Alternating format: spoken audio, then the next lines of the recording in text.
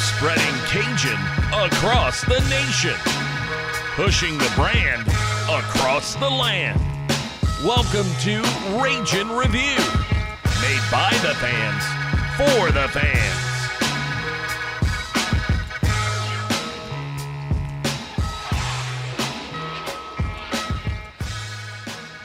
Cajun Nation.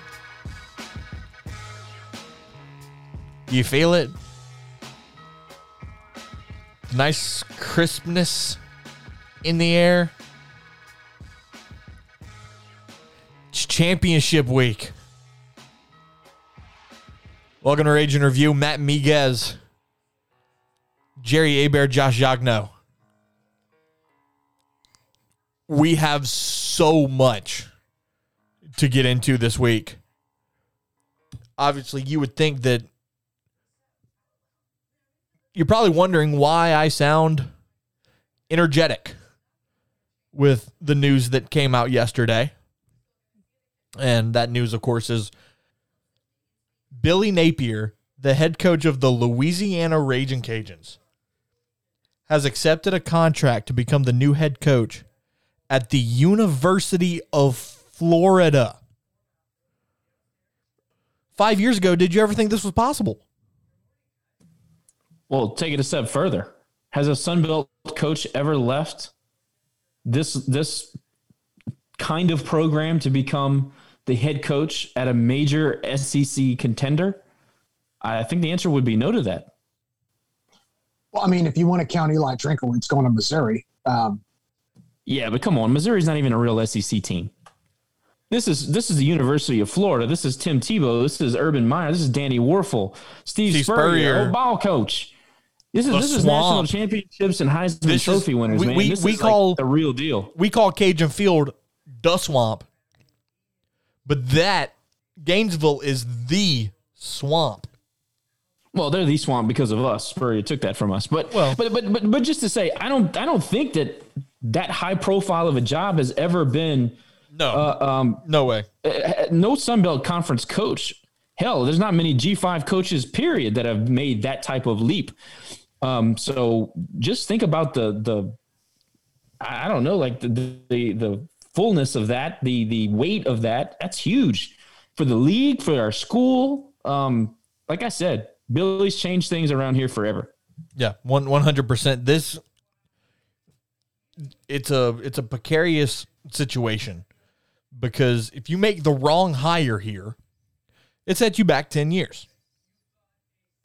However, with the success that Billy Napier has brought this football program, I firmly believe that this is now a highly sought-after job in college football. Well, it's a bittersweet moment. It's bittersweet because, obviously you hate to see your coach go anywhere, especially someone like Billy Napier, who has won 39 games in 4 years. I mean, I go back to the 1997 through 2001 stretch, and in a longer amount of time, we won 9 games.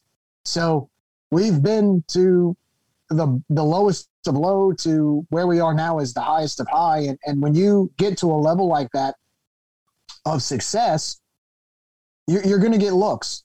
You're going to get scooped up. You're going to get interest. And so I think for us, for a school like the University of Florida, the Gators, like you said, the Swamp, when a school like that comes calling for your football coach, as much as it hurts to see Billy go, you can't help but appreciate there's obviously something that he did here that would have a school like that coming over here and trying to scoop him up. And so I'm upset to see him go, obviously, but I'm very happy for him as well to take on this challenge and really, compete for a national championship. I mean, that's what he wanted all along. You said it. This was the perfect stepping stone for that. You said it right there. Billy Napier is going to win national championships at the University of Florida. He probably will. And if our results are anything that's going to project into the future, then yeah, I think he will too. But, and here's the best part all of it. LSU didn't take him seriously, let him go to Florida, and now he's going to spank their ass around for years to come. Yeah, and we can dive into that because I would love to just smear LSU all over. I'll say this. I was going to make an analogy to if you've ever been in a car accident, your adrenaline kicks in and you don't really grasp what exactly went on until maybe a day or two later. I think that's happening for me. I've been kind of somber today. I had a couple of different media things to do with the Florida friends that we've made. So I've been talking about it for so long. I've been reading about it for so long. This afternoon, I took a break and I just kind of stepped away from it all. And it's great to reminisce about all of the fun stuff and all the great things and the historic moments. But make no mistake, it's a somber moment for hardcore fans like us because, we struck gold with Billy. He's a special guy. And I hope we find a great hire, and I think we will find a great hire, but it's going to be hard to replace that guy. And it just kind of hits you a little bit when you step away from it all. And I'm kind of in that part of the grieving process. So I want to be practical about it, and I want to kind of rationalize our way through all this stuff, and certainly want to help guide Cajun Nation to the next step and be positive and all those things. But I also want to be present and in the moment. It's not as I guess what I'm trying to say is that there is some sadness to be experienced, and I think that's okay. Look back and be happy for what happened, and look ahead and be optimistic about what's coming. But also, kind of be present where your feet are at and understand that we just witnessed greatness here. Yep. And I said it many times, these are the good old days. We experienced them just this last couple of years. So I want everybody to understand that, reflect and appreciate before we move on. Well, I think you made a great analogy last week when you said it's like going on a vacation to the Caribbean, right? You enjoy the crystal clear water, you go fishing, you enjoy the food, you enjoy the scenery, and eventually the trip has to come to an end. You go to the airport, you get on a plane, you go home, you get back to your regular life. I think as far as the Billy Napier era, we're on the airplane heading back home. Yep. But that doesn't mean we still can't have a good time. We still can't enjoy ourselves moving forward with another vacation. I was about to say the second we get home, we're booking another one. Yeah, and which means hopefully we have a coach that comes in who understands the standards here now. They understand what's expected. They understand what is here, resource-wise, what we have here, the potential we have here.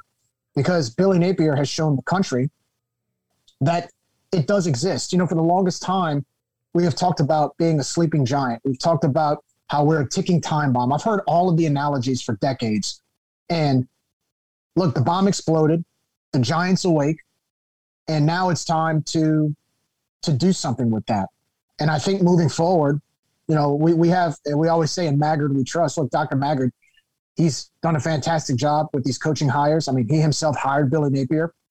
He knows the standard of this program. He knows the expectations. So I think he's going to be able to now have a checklist of what to look for next, to where we could have a coach that comes in and basically continue what Billy started in his own way, right? And so it's all there. It's all there, and we've seen what it takes to get to this point. And now it's just a matter of finding somebody who can continue that process. And it's obviously easier said than done, but I have a lot of trust that there's not only is Brian Maggard going to make a great hire, but there's a lot of qualified people that probably has put their name in the hat for this job as well. Not only that, but you made a great comment about, continuing what Napier built. This guy raised the bar to an unbelievably high level. Brian Maggard has also raised the bar to an unbelievably high level. So I don't see us going backwards in terms of the way that we fund programs, the way that we support our support staff, our nutrition staff, the donors who don't donate for suits for the guys, like all these little programs that they didn't exist before Billy. They're all in place. we pay all of the cost of attendance, and we pay all the stipends, and, we support NIL, and we teach these kids how to brand themselves for future possibilities when they get out of football. We do all those things in large part to the Billy Napier era. That's not going away. The next coach has those tools to work with. He has those extra weapons to be able to recruit high-level athletes with. That's something that maybe people don't think about when they're thinking about the next coaching search. He nailed it. Jay said this on the radio yesterday. He nailed it when he wrote that message to Cajun Nation, but also to his bosses, and said, thank you, Joe Savoie, and thank you, Brian Maggart, for giving me the tools that I needed to accomplish my goals. I mean, that says everything if I'm an incoming coach. Yep. You gave me the resources that I needed to be successful, and then he delivered the success. For sure. I mean, look, that's a big part of the puzzle when you talk about finding a new coach. No, that's everything. If you don't have a good administration, you don't have anything as a college football coach. Well, we've seen the other side of that 20 or 30 years ago, right? When you had an administration that had no commitment, you saw what happened to the program. I mean, you saw it. We almost went FCS. Yeah. When you have an administration that's committed, when you have an administration that's willing to put up money, when you have an administration that's willing to show support and give you resources and give you all the tools necessary to be successful, you can get what we have now, a nationally ranked football team that is on the rise. And so I think now it's a matter of, like I said, back to it. It's a matter of getting someone who can come in to take Billy's place and continue that. And look, he has shown the formula to doing that. He has shown what it takes to do that. And there's a lot of coaches out there that have coached in the big conferences like the SEC, the Big 12, the ACC, who I'm sure are looking at this job going, if Billy Napier can go over there and win and eventually get a job at Florida, maybe I can. Heck, maybe I can stay a little bit longer and turn this program into a powerhouse. The options are there. Yeah, no doubt about it. One thing I've got to share, because I'm seeing it on Twitter right now as we're recording, and this is not UL related at all. I just find it outrageous, and I feel like I need to share it. The contract details for Lincoln Riley have been unveiled. $110 million. The University of Southern California is going to buy both of Lincoln Riley's homes in Norman, Oklahoma for $500,000 over asking price. The university will buy him a $6 million home in Los Angeles. And he and his family have unlimited use, 24 hours a day, 7 days a week, of a university private jet. So when they tell you there's not enough money to pay the kids, just go back, refer to this contract. What is this dude, God? Well, and then I heard in one of the Gator deals, a big part of getting him to Southern Cal was that he was going to be able to recruit to these large NIL deals that these companies had set up. Well, of course. Which by the way is really it's the future of recruiting. 100%. You're going to recruit to NIL deals. No, 100%. But yeah, just I saw that on Twitter and thought I'd have to share just the ridiculousness. This is what we've come to in college football. I mean, just unreal. Speaking of contracts, the Billy Napier contract details will be made public probably in the coming days, I would imagine. I have heard from different people, 6 years, $7 million a year. Whether that's accurate, I'm not 100% sure. Just, what I've been told. That's a good payday, man. Yeah. My fingers are crossed. He deserves it. Smallest amount of information to come out before December 4th. On December 5th, release everything. That's fine. I mean, his press conference is December 5th. So I really would just want to look forward to this championship game. Yeah. And, man, what a championship game that's going to be. Saturday at 2:30, the Cajuns and the Mountaineers on ESPN. If you saw our tweet earlier, word from the ticket office is that tickets are becoming hard to come by. They're getting to the point of running out. Yeah. A and G on the lower deck on the home side. There's obviously, I mean, I expect App State to sell all their allotment. I first of all, I think 1,000 tickets is ridiculous. So I easily they sell out. There's a few tickets on the student side. I don't remember exactly where they are. General admission still there for the hill and the upper deck. And there's a some section seats in the south end zone. There's a section or two in the south end zone, yeah, that's still available. Right. A smattering of tickets. But so look, if we don't get 35 plus, I'm going to be pissed off because everybody involved with this program deserves it. Yep. This is a seminal moment in Cajun field history. There's absolutely no reason why we can't fill that place. And according to Billy Napier, he will coach this conference championship game on Saturday. And his status in coaching UL's bowl game is, quote, to be determined. I think he's going after the championship game with early signing day and everything. I mean, look, in my honest opinion, I'm saying this as a fan. If he goes to Gainesville, gets introduced on the 5th or 6th of December, and he officially becomes the Florida head coach, as long as he wins on Saturday, he's done everything he could do at this program. Yep. No, I mean, I wouldn't ask him to come back for the bowl game because it's just the day and age of college football that we're in, you know, with the early signing period and whatnot. Right. He's got to get to work. He's got obligations at Florida. Right. He's got to get to work. So, but his obligation this week, of course, and he said this, earlier is, he's here to win the championship. Yeah. So if he flies to Gainesville Saturday night as soon as the game ends, I mean, I wouldn't blame him. No, I get it. I wouldn't blame him. It's part of the job. And of course, and we'll dive deeper into this, the coming days. But obviously, a bunch of names have been thrown around as possible candidates to replace Billy. If you guys had to throw out one name right now, if you top of your list, who would it be? Jerry and I have been talking about two names that we've heard around the complex. I'll let him say the other, but I'll say Pete Golding, DC at Alabama. Yeah. Yep. It's probably the most recognizable name. And from what I've been seeing on social media, I would say he's probably the favorite right now. Well, I don't know if that's accurate, but I'll say that it's obviously good. Look, just the attention is good for the program. It's good. It shows you the level of interest that this position is now going to get. I've seen a lot of current players follow Pete Golding on Twitter. So I don't know how hard you can look into that. Definitely something to consider. It matters. And like I said, I'll let Jerry say the other name, which is another very intriguing potential candidate. I'm going to say Jeff Lebby, offensive coordinator, Ole Miss. He is a big name. He's an offensive guru. He's fairly young.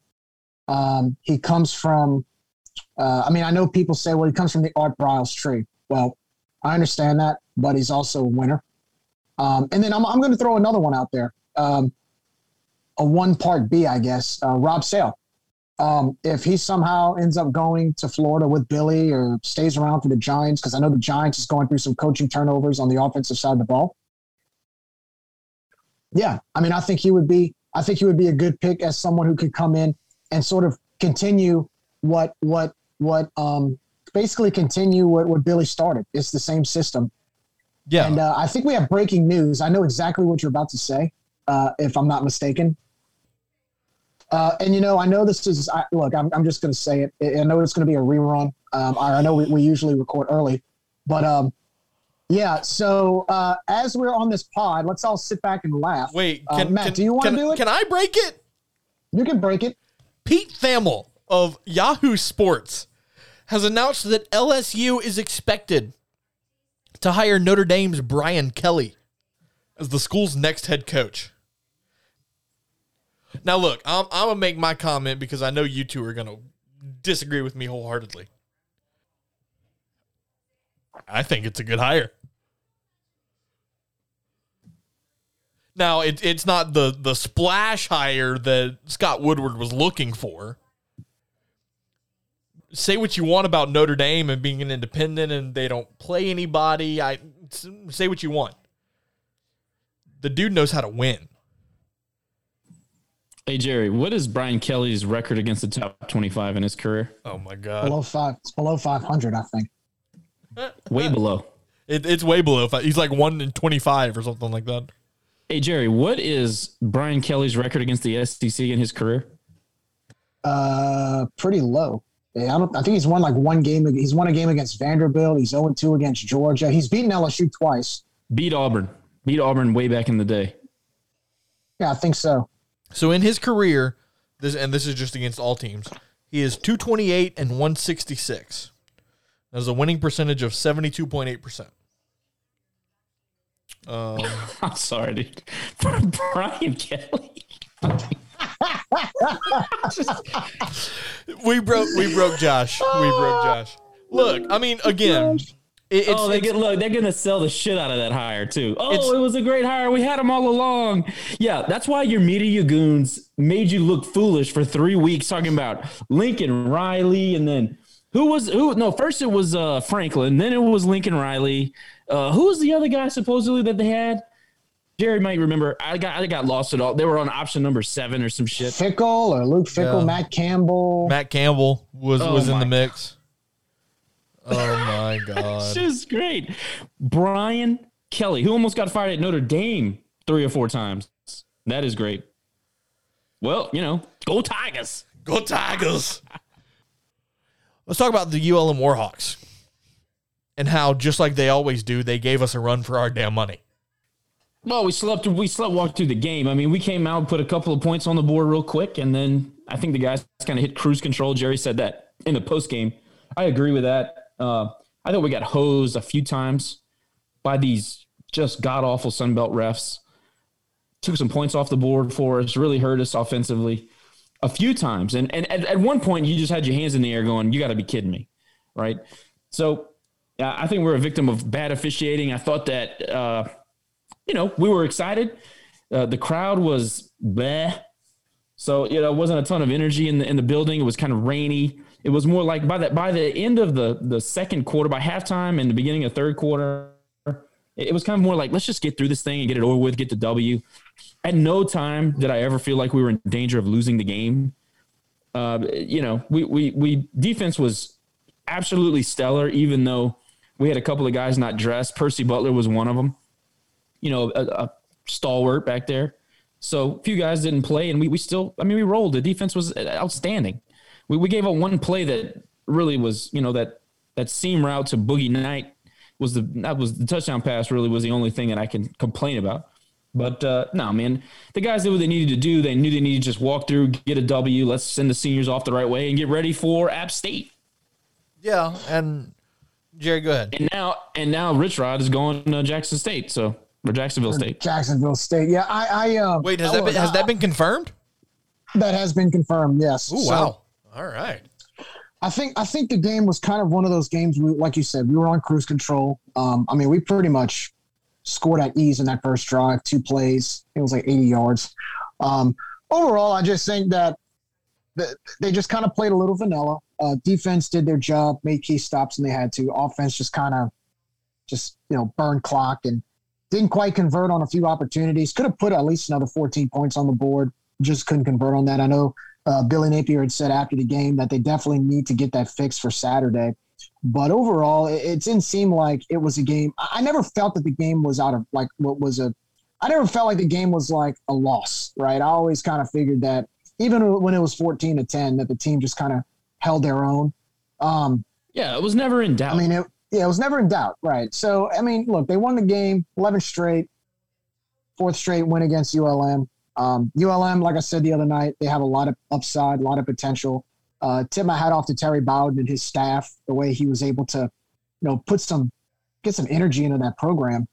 Just put a little bit of energy into the program after what they were left with last year. He's going to do well over there, and very likable guy. And it was just great to get the win, and really just everything was odd about it. The weather was kind of damp. It was muggy. It was cold and rainy, and just a nasty atmosphere overall. And it was one of those things we just kind of went through the game, went through the motions. And so you won, great. great senior day. Good way to send the seniors out. But now we got some unfinished business on Saturday. Now it's time to bring it from a level 2 to a level 10. Yeah, no question about it. The second segment tonight will be a Behind Enemy Lines segment for the Sun Belt Conference Championship game. Gentlemen, let's transition from the football field to the hardwood. And let's talk about men's basketball. Disappointing couple of days for Bob Marlin and his program. After starting 3-0, they have dropped 3 straight games to go to 500. But, have no fear. They got McNeese this week. Okay, so if they performed like they did in the first half against Jackson State, that's not a guaranteed win. So I brought these stats up the other night on our reaction pod. Now I think it's important for me to bring this up again. In the last 3 games, we are 33.7% field goal percentage, 68.6% free throws, 28% from the 3-point line. You're not beating St. Thomas More High School shooting like that. Something's got to give in here, right? Something's got to give. I don't understand it. I watched that game on Saturday. The team just looked out of sync. I thought that Jackson State athletically was better. And all this hype about we have all this depth, we got all these big men, and we're going to be great in the paint. Where's it at? You lost to a Jackson State team that's full of guards. That was 0-5, and they came in and took care of business. I know, Matt, last week you were saying it's still a little early. I get it. But, man, early or not early, I think that they took a few steps down, and that they have very much of a steeper hill to climb now, regardless of if they go into conference, because you've got McNeese coming up, you've got UNO coming up, you've got Houston coming up, got some challenging games up ahead that, what I thought was once winnable. You play like Jackson State, you're not beating UNO, you're not beating McNeese, and you're definitely not beating Houston. So whatever game they have next, they better get it fixed. Better get it fixed quickly, because I didn't see too much promise after what I saw on Saturday. Well, and one thing we talked about is the amount of turnovers, which is atrocious. We're averaging 22 turnovers over the last 3 games. You got to be kidding me. The entire team has become Duguay. Turn the ball over every other possession. That is not winning basketball. You cannot sustain success by turning the ball over every single time down the goddamn floor. It doesn't matter if it's McNeese. It doesn't matter who else is on the schedule before conference play. We better start figuring out how to shoot the basketball. And I'm not just talking about from the field. From the free throw line, we're below 60% as a team. That is unacceptable. We look clumsy. We look soft. We look poorly coached. We look out of position. We look confused. And this is against subpar, well, not obviously Indiana's not subpar competition. And I think Marshall was a peer. We already said that. But outside of that, I mean, we turned the ball over too many times against Xavier New Orleans. We let them shoot the lights out. We lost by 12. Or we won by 12. That school is nowhere near what we should, of the level that we should be playing. So when we start conference, yeah, hopefully we'll gel and we'll find some chemistry. But it's not good. You can't churn that propaganda mill and get everybody excited and then show up and go 3-3 against this out of conference schedule. You just can't do it. Man, I tell you what, we have a big problem with gassing up the fan base and then letting them slam down. That people don't come back from that. This is what I was complaining about before the season started, and hell, the last 3 years, to be honest. Tell the truth. Stop posting bullshit like we're the number 3 defense in the country after you played 2 exhibition games. I mean, come on. Well, you're 1-3 against D1 competition. I mean, that's just a fact. But you're not going to see that posted on the social sites, Jerry, because that doesn't get guys, fans to the dome, right? I mean, we got to get fans to the dome. It doesn't matter if we're bullshitting them or if we're lying to them. We just got to get them inside the door so they can wait in a concession line for 30 minutes and pay $15 for a damn beer and a bag of chips. That's what matters here. Well, if you want to do that, you got to beat Jackson State. You can't lose to Jackson State. You can't go to Indiana, regardless of if it's the Indiana Hoosiers, and miss 25 straight shots and shoot 19% from the field. You can't go to Marshall and be up by 5 at halftime and blow a 5-point halftime lead by getting outscored by 20 points in the second half. And you can't do that, once again, by losing to an 0-5 Jackson State team that almost ran you off the court. And I understand they're like, well, we had effort towards the end. Look, I applaud you for your effort. I applaud you. But why did it get to that point? You should beat every SWAC school by double digits every single time out. I don't care. I don't care if they won the SWAC last year. Should beat them by double digits every point. That team was averaging 56 points a game and was 0-5. And they look like the goddamn Globetrotters. I still want to know why we gave. I mean, yeah, you want to talk about comebacks. Why did we spot them a 16-point lead to begin with? That's my complaint about that. And I know there's some fans out there, oh, y'all are being negative and y'all are bashing. Well, look, man, I'm just telling you what I saw. There's nothing to sunshine pump here. That wasn't good on Saturday. I'm frustrated. That I sat and had to watch that. I'm sorry. I've said it to football. I've said it to baseball. I'll say it to basketball. You want to prove me wrong? Go win these next 3 games. Go perform. Go beat McNeese. Go beat UNO. Give Houston the best game you can. Heck, go beat Houston. Hell, go beat them. If you're the kind of person that believes living in reality is us being quote unquote negative, this podcast isn't for you. It just isn't. We're not going to sit here and do the propaganda thing. We got enough of that coming out of the basketball program. That's not what this is for. We talk about the games from our perspective and what we have witnessed over the course of 12 years, 11 years plus. It's the same. We have the same issues that the past 10 teams have had. We turn the ball over. We play shitty defense on the perimeter. We struggle at the free throw line. It's the same team. We don't space the floor properly. We try to do razzle dazzle in transition.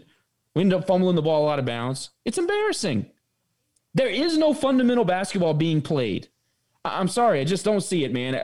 I know we're only 6 games in, but it's the same issues year after year. New staff, new player, or new assistants, new players, same team. Yeah. Well, they have their chance to turn it around in the next 3 games. So let's see what they can do. I mean, that's really all they can do. Go ahead and tell us how mean we are, Matt. Oh, no, you took the words right out of my mouth. We're just going to go to a break. We're going to take a break right here on Rage and Review, and we come back, like I said, behind enemy lines with App State as we prepare for this massive Sun Belt Conference Championship game. Saturday, December 4th, 2:30 p.m. kickoff on ESPN. But, of course, it's a home game. So get your ass to Cajun Field. Rage and Review's right back after this.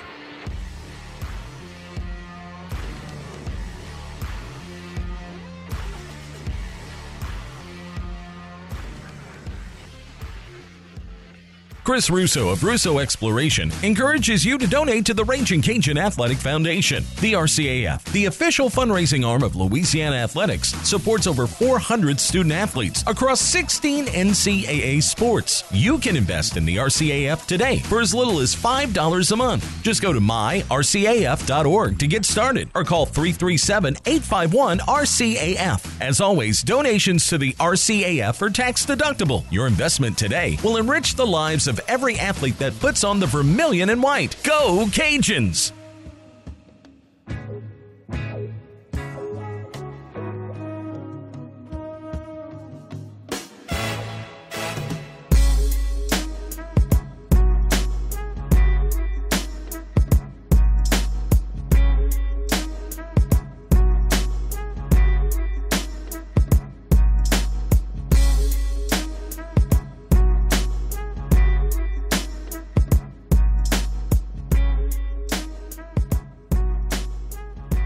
Welcome back, everybody. Behind enemy lines, as promised.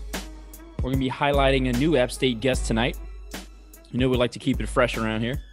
Tyler Helton from tappedinsports.net. He's a contributor. Also does great work on Twitter. We've gotten to have a pretty decent relationship with some of these guys. He's one of our favorites, so we figured we'd bring him on. Tyler, welcome to the Rage and Review podcast for the very first time. Guys, it's a pleasure to be on with you.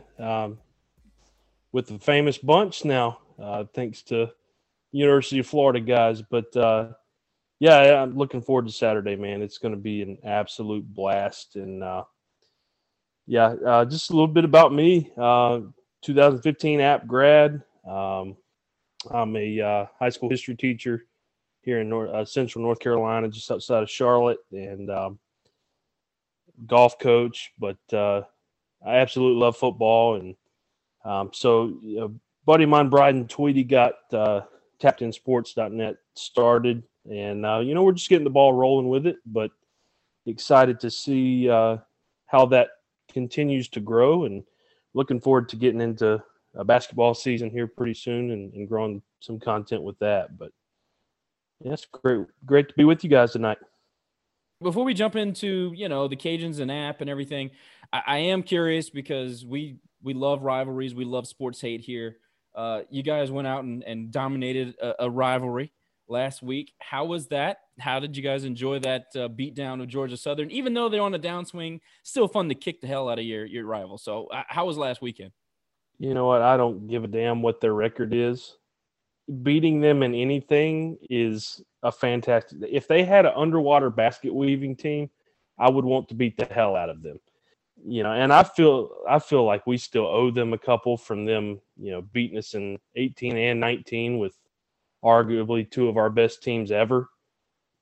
I still haven't got that dirty taste out of my mouth, and will forever hate Chad Lunsford for it. So good riddance, pal.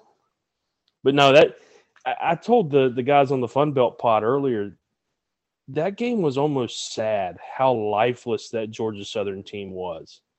And, they tried to create some energy early, but there was just nothing there. So, we didn't play great. We played down to them, but you take a 27-3 win any day of the week.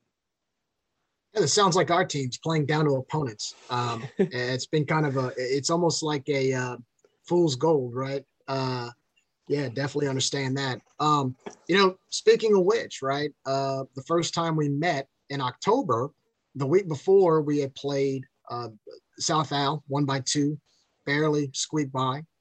App basically destroyed Georgia State and Atlanta. And a lot of our fans were very nervous going into that game, especially after what had happened in Boone last year when the Cajuns went up to App and won. But it was a game that it's safe to say was probably our best game we've played all year next to Liberty. And it was kind of a shocker for us. I mean, we were ecstatic. But I think for me, or especially for us here at Rage and Review, I think we were more shocked at how much we dominated App at the line of scrimmage. I mean, App, let's be honest, and I know you're a diehard, but App doesn't get dominated like that by anybody, right? Unless you're playing like some P5, but even then, right? In your opinion, watching that game, there's some App fans that said, the Mountaineers beat themselves. What was your opinion about that game? Did the Mountaineers beat themselves? Did the Cajuns basically take them to school? I mean, what is your vibe about what happened in that first meeting of that 41-13 win by the Cajuns over the Mountaineers? I get where the guys are coming from that say we beat ourselves, and we made some absolutely uncharacteristic mistakes in that game. So yeah, we shot ourselves in the foot, but to watch that game and say anything other than we got outplayed, outcoached, out-efforted, you name it, is kidding ourselves. We got our asses absolutely handed to us. You just got to tip your hat and move on. It was one of those nights where it didn't seem like things were, anything that could have gone wrong went wrong for us. Levi Lewis came out and was throwing absolute haymakers, early in that game. And I think we got down 20-3 at one point after y'all scored after a fumble. I mean, at that point, it's like, okay, your defense can pin its ears back and the running game's gone. And Chase Bryce had happy feet the rest of the night. So,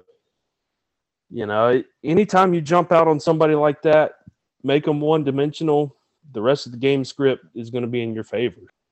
Casual fans are going to look at that score and say, wow, the Cajuns just kicked their butt. They're going to dominate them. But I don't think that tells the whole story. I think a couple plays change in that game, and you're looking at a completely different outcome of a score. So I see where they're coming from, but no, that was not the case. The Cajuns absolutely beat our tail that night. Yeah, again, for us, as ecstatic as we were, it was kind of more of a surprise seeing the way it was against App. Because we knew going in, look, we know the Chase Bryces, the Camp Peoples. We know the Thomas Hennigans. It's almost like just like you recognize our team, we definitely recognize yours. And it's a mutual respect, right? These games are, both teams beat you. Both teams play at the line of scrimmage. So that's why we thought it'd be a really tough game.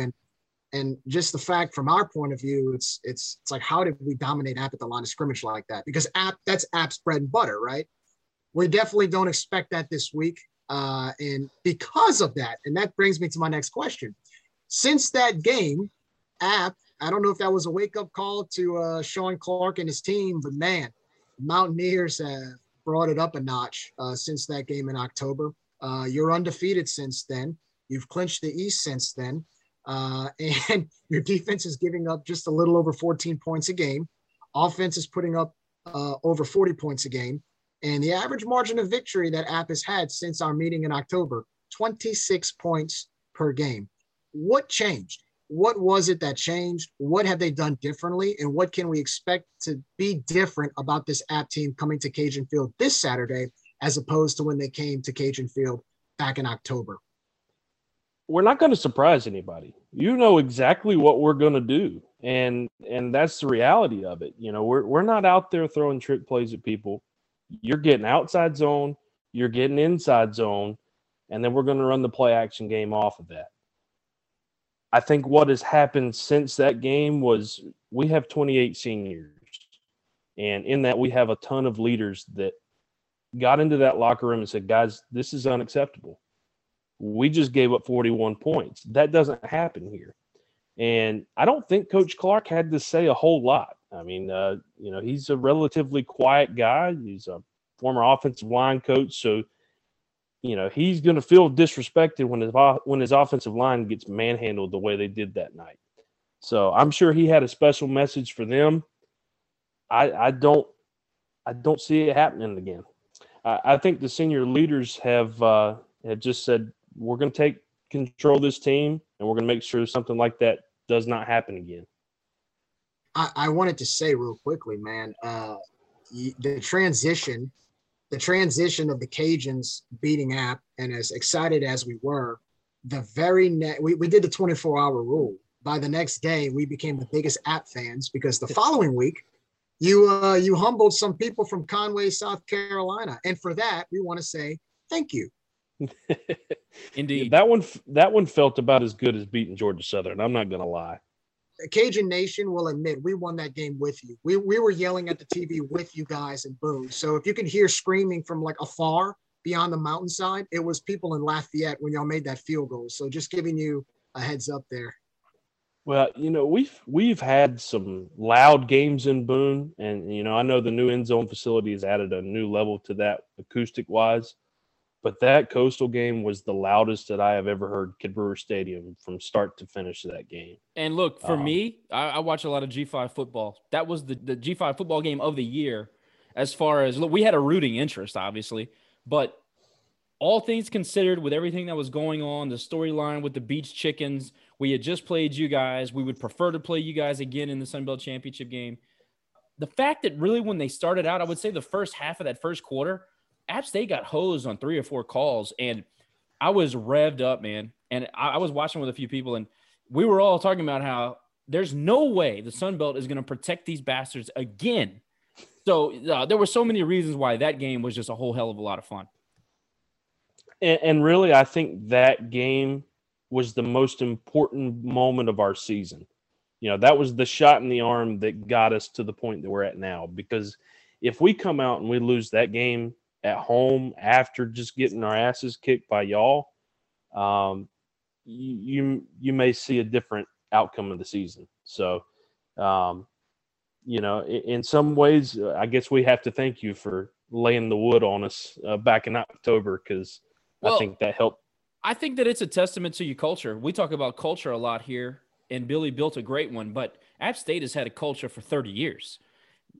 I had no doubt in my mind that App State was going to play well. I didn't know if they were going to win the game because, look, McCall's good. The offense that they run it's tough and complex, and we understand that. But I knew that App State was going to come out and play some pretty damn good football, and that's exactly what they did. Now, they didn't play their best game. I thought that they actually played a subpar first half.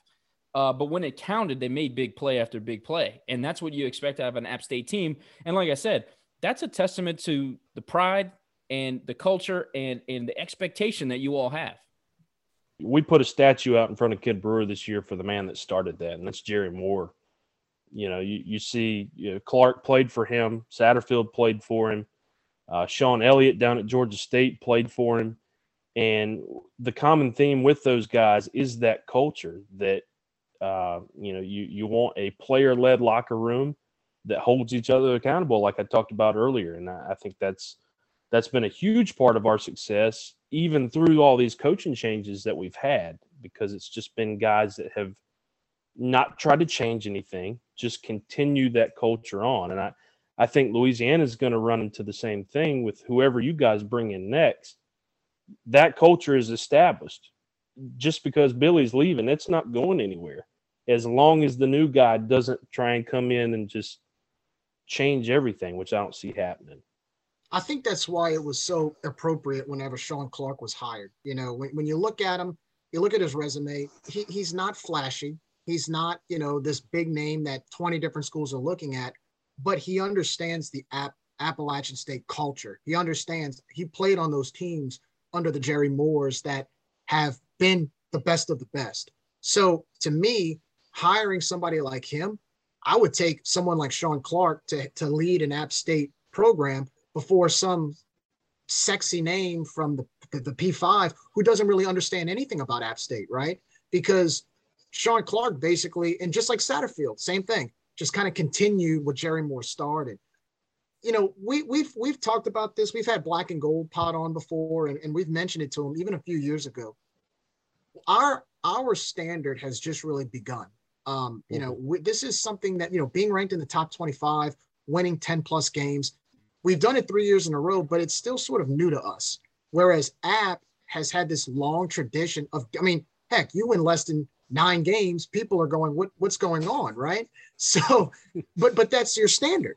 That's not saying that you're spoiled or anything. That's your standard. That's what App State is known for. You go beat Michigan in the Big House. You win FCS championships. You put yourself in the position to be ranked in the top 25 every year. Personally, I've always had respect for App due to the fact that your transition to the FBS, you haven't had a losing season since moving up, which is very hard to do. So I think we're still kind of learning that. But to me, man, like Sean Clark was the guy for the job. He's the perfect fit. And I don't see him going unless, some massive Big Ten school comes calling or some massive SEC school comes calling. He seems like someone that would stay for a while and keep building the program at App and maintain success like he has so far in these short few years that he's been there. Yeah, Jeremy Harper earlier asked me, why has he not got the press that some of these other coaches have? And, I don't know if it's his offensive line coach background or what it is, but you said it. He's not the flashy guy. He's quiet. He's going to give you the same coach speak every week in the press conference, almost to an audience. You rarely get anything crazy out of him, but the man knows how to put his head down, work hard, and keep the culture going. And, Eli Drinkwitz hopped into a Ferrari when he came here for 1 year. That roster was loaded. You would have had to screw it up to not win 9 or 10 games with that roster. And, when Clark took over, he said in his press conference, you're going to have to throw me out of this place. So, do I think if someone with a big enough checkbook comes waving it at him, yeah, he's gone. But I really don't see that happening for a while. You don't think he needs a fairy godmother like Chip Kelly did? You know, no, I'm just kidding around. I don't want to go off on that rabbit hole. We'd be here all night. But I'm going to steer us back on the field. And Jerry mentioned the stellar play that App State has just really annihilated opponents since the Cajuns game on the 12th of October. I was looking at Chase Bryce's stats, and kind of just to hit some numbers that people will care about.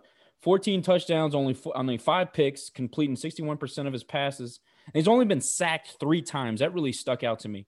Only 3 sacks given up in 6 games. That's pretty impressive. Chase, he came in with a pedigree, and he had a bit of an expectation to live up to. I agree with the BGP guys that said, look, it's a little bit unfair to hold this guy to a standard just because he went to a certain school. I always thought that was a fair assessment of the situation. Chase Bryce has been a superstar for you.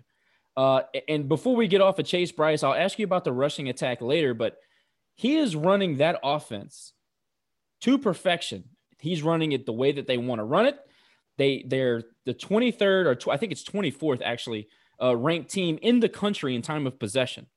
They're playing App State football, and they're doing it under, look, Chase Bryce is a stallion. If you look at his high school videos and you look at why he ended up at Clemson, this guy could sling it.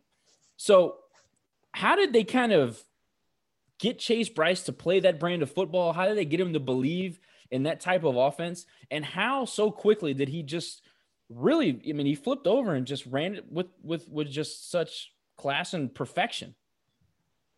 Well, I think when you look at what App State wants to do offensively, it's a quarterback's dream.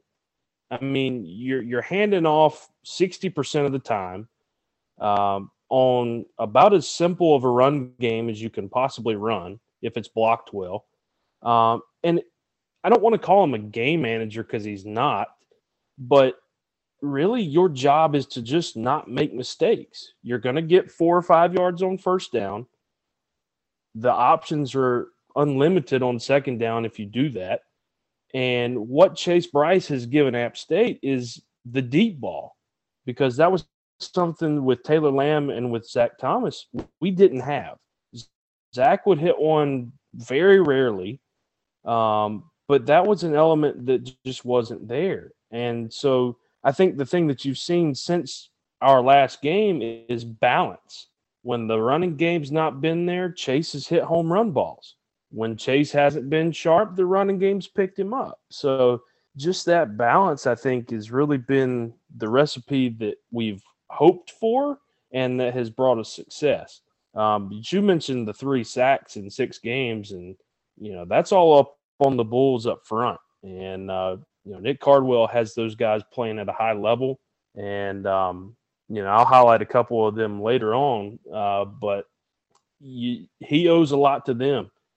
And I know I think he takes them out weekly for a steak dinner, and they deserve it. So now that is awesome. That's what I want to hear in college football. If you're going to make some NIL money, you better take out the big boys, get them a steak, fatten them up a little bit. That's good. Keep them happy. But that's cool. That's a cool story. Rushing attack, 35th in the country. That's probably exactly right around the area where App State wants to be, ideally. And like I mentioned, the time of possession is very good. I mean, top 25 in the country is always something you want to shoot for if you're a ball control offense. What's been the biggest contributor to the continued success of the rushing attack? I know that Cam Peoples has had a few injuries here or there, kind of some bizarre. We expected more playing time earlier in the season, and there were times, like, for example, in the Coastal game, from what I understood, he was healthy, ready to rock and roll, and they didn't play him until the second half. That was very interesting. Nate Noel, obviously an amazing scat bag, does a lot of things better than most people would think. He's a damn good blocker if you watch him play enough. What do you think has been the catalyst to that rushing attack? And I'm sure you're going to say the Hogs up front, but seriously, if that's what it is, I'd love to know. I think that it's incredible, the consistency that App State just continues to run the ball with. Well, you can't not mention the offensive line. But in order to stay away from the cliche, I'll give you something else. Our rotation at times has been confusing, a bit head scratching. They've tried, I think, to go series by series, try and get guys in a rhythm. But yeah, Cam's been dinged up. Nate's been dinged up. I mean, we've used, I think, 6 different backs, from Jameer Smith to Anderson Castle. Datrick Harrington is finally back healthy. We never thought we'd see him play in the black and gold again. So to see him carrying the ball is awesome. Ty, that's something I probably should have asked already, but how healthy is healthy? Are we talking about like 2018 Harrington, or how healthy is healthy? No, I mean, I don't think you're ever going to see him back to that point. He's not, publicly given a percentage of how healthy he is. I think there's times where you can see the burst is close, but it's not there. It's not 100%. But at this point in the year, who really is 100%? I think everybody's kind of dinged up. Everybody's hurting. They're sore. But he's fresh. I mean, he's had less than 25 carries, I think, on the season. And really what you've seen with Cam is I think we've been saving his carries for the end of the year run. And, maybe that's put some unnecessary stress on Nate, but the man's rushed for over 1,000 yards already, so it's hard to argue with the results. But I told the guys earlier, I think you're going to see a heavy dose of Cam Peoples on Saturday, because he is much harder to bring down than Nate from just a sheer strength standpoint. And if we're going to out physical the Cajuns, it's going to have to be Cam. Yeah, I mean, look, not having Cam Peoples in that first game, I think, really put a damper on the App offense, especially with the fact that we were able to contain Nate Noel for the most part. And really, I thought the Cajun defense, the front 7, probably played their best game of the year against App's offensive line. And I mean, when you don't have a rushing attack, it doesn't matter if you're playing the Cajuns, if you're playing even an FCS school, you can't run the football. That takes away the dynamics, especially with the fact that I thought the Cajun front 7 put a lot of pressure on Chase Bryce, which caused Chase to throw some picks, and commit some turnovers. But I think having Cam Peoples definitely helps App State's offense, especially I think if the offensive line plays well. It's going to be a challenge for the Cajuns front 7. It's not going to be so easy this time around. But moving on real quickly, Ty, since the game against the Cajuns and in the following week after that, beating Coastal on the last-second field goal, as mentioned earlier, App's pretty much run away with most of the games. Now, the Mountaineers have played some close games to start the season, Miami, and of course, we talked about Coastal already. Do you think if App plays a close game against Louisiana, like if the game is within a touchdown in the third quarter, do you think that can hurt or can that help App State on Saturday? Well, I think at times the box score can be a bit deceiving because while some of the scores in those games have looked lopsided, we haven't played a complete game yet. And in fact, in a lot of those games for an entire half, we looked terrible. Take the Troy game, the first half in Georgia State. Really, and even last week, the first half against Georgia Southern. That's a 7-0 game going to halftime. And, so I, in a sense, have played close games. So when you couple that with the fact that you got 28 seniors and super seniors, these guys have played close games their entire career. So, I don't know if I say that a close game is an advantage to us or a disadvantage. I don't think they're going to be blinded by a close game in any way, shape, or form. I think they're expecting a close game. I think they're ready for it. I'm certainly expecting a close game. I don't think this game is going to be anything like the first game. I do have a question about logistics real quick. We have found out recently that none of the full-service hotels here in the beautiful metropolis of Lafayette are available to the team. So my question was, is the team staying in Baton Rouge? If so, typically when we travel, our fans will stay around the hotel with the team and the players and everything. Is App State going to do something similar? If not, is there a contingency that's going to stay in Lafayette and try to take in the nightlife and do all the Cajun things? What are you hearing around Boone right now as far as travel and logistics for the fans? So my travel source is my brother who's on the equipment staff, and he did tell me they are staying in Baton Rouge. I typically don't know where the team stays, but I do know we usually stay at least about an hour away from wherever we're playing for whatever reason, whether it be the hotel situation, conference rooms, whatnot. But usually, unless it's a bowl game, we typically don't have a ton of our fans stay at the team hotel. Usually most fans will try and stick a little closer to town and take in that nightlife. I know it for you guys, the ones that are going are interested in one thing only, and that's the food. So I'm sure most of our fans coming down there are going to be staying closer to Lafayette and taking in that nightlife. So I wish I was one of them.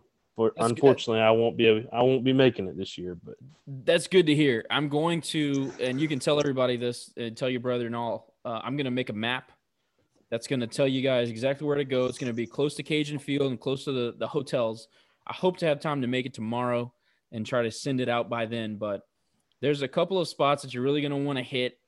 It's going to give you that road feeling, but we're going to probably put our arm around you and give you a beer, that type deal. So be on the lookout for that. And then I know Jerry's got the next. Yeah. Speaking of travel, so we've made 2 trips up to Boone for the championship game. This is our first time hosting the Sun Belt Conference championship game. And of course, I know App didn't play in it last year. Well, nobody played in it last year.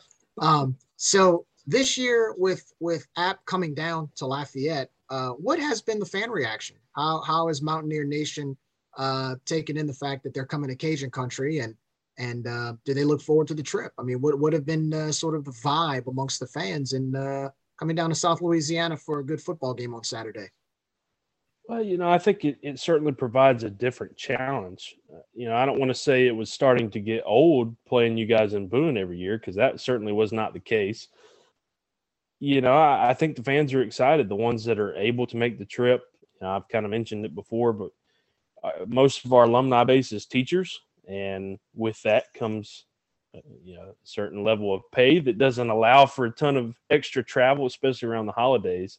But there's a big portion of our fan base that will make the trip, and I know they're excited for it. And we're all hoping to see Cajun Field packed. It's not a Tuesday night game, thankfully. So, and I hear that there is not going to be a game in Baton Rouge on Saturday, so that there shouldn't be any excuse for that place to not be packed. And, see, the way that it goes in this sport is if you don't win, you don't play after the first week of December. That's what I hear. Those guys over there are having a tough go of it. But what we understand is that your ticket allotment is somewhere around the 800 mark and maybe even up to somewhere around 1,000. Is that correct? Yeah, that's what I've heard. I think it's around 800, and I would expect us to have about 1,000, maybe a little bit more. I think that's pretty on par with what you guys brought up to Boone. Y'all pretty much had one whole section filled up from what I remember. Yeah, I think that's about right. I've been to both, and I thought, yeah, anywhere from 600-700 to 800-900. I think that's probably close. Yeah. But as far as your football team, how healthy are you guys? Do you have any outstanding injuries that we don't know about? I know we kind of touched on Cam and Nate.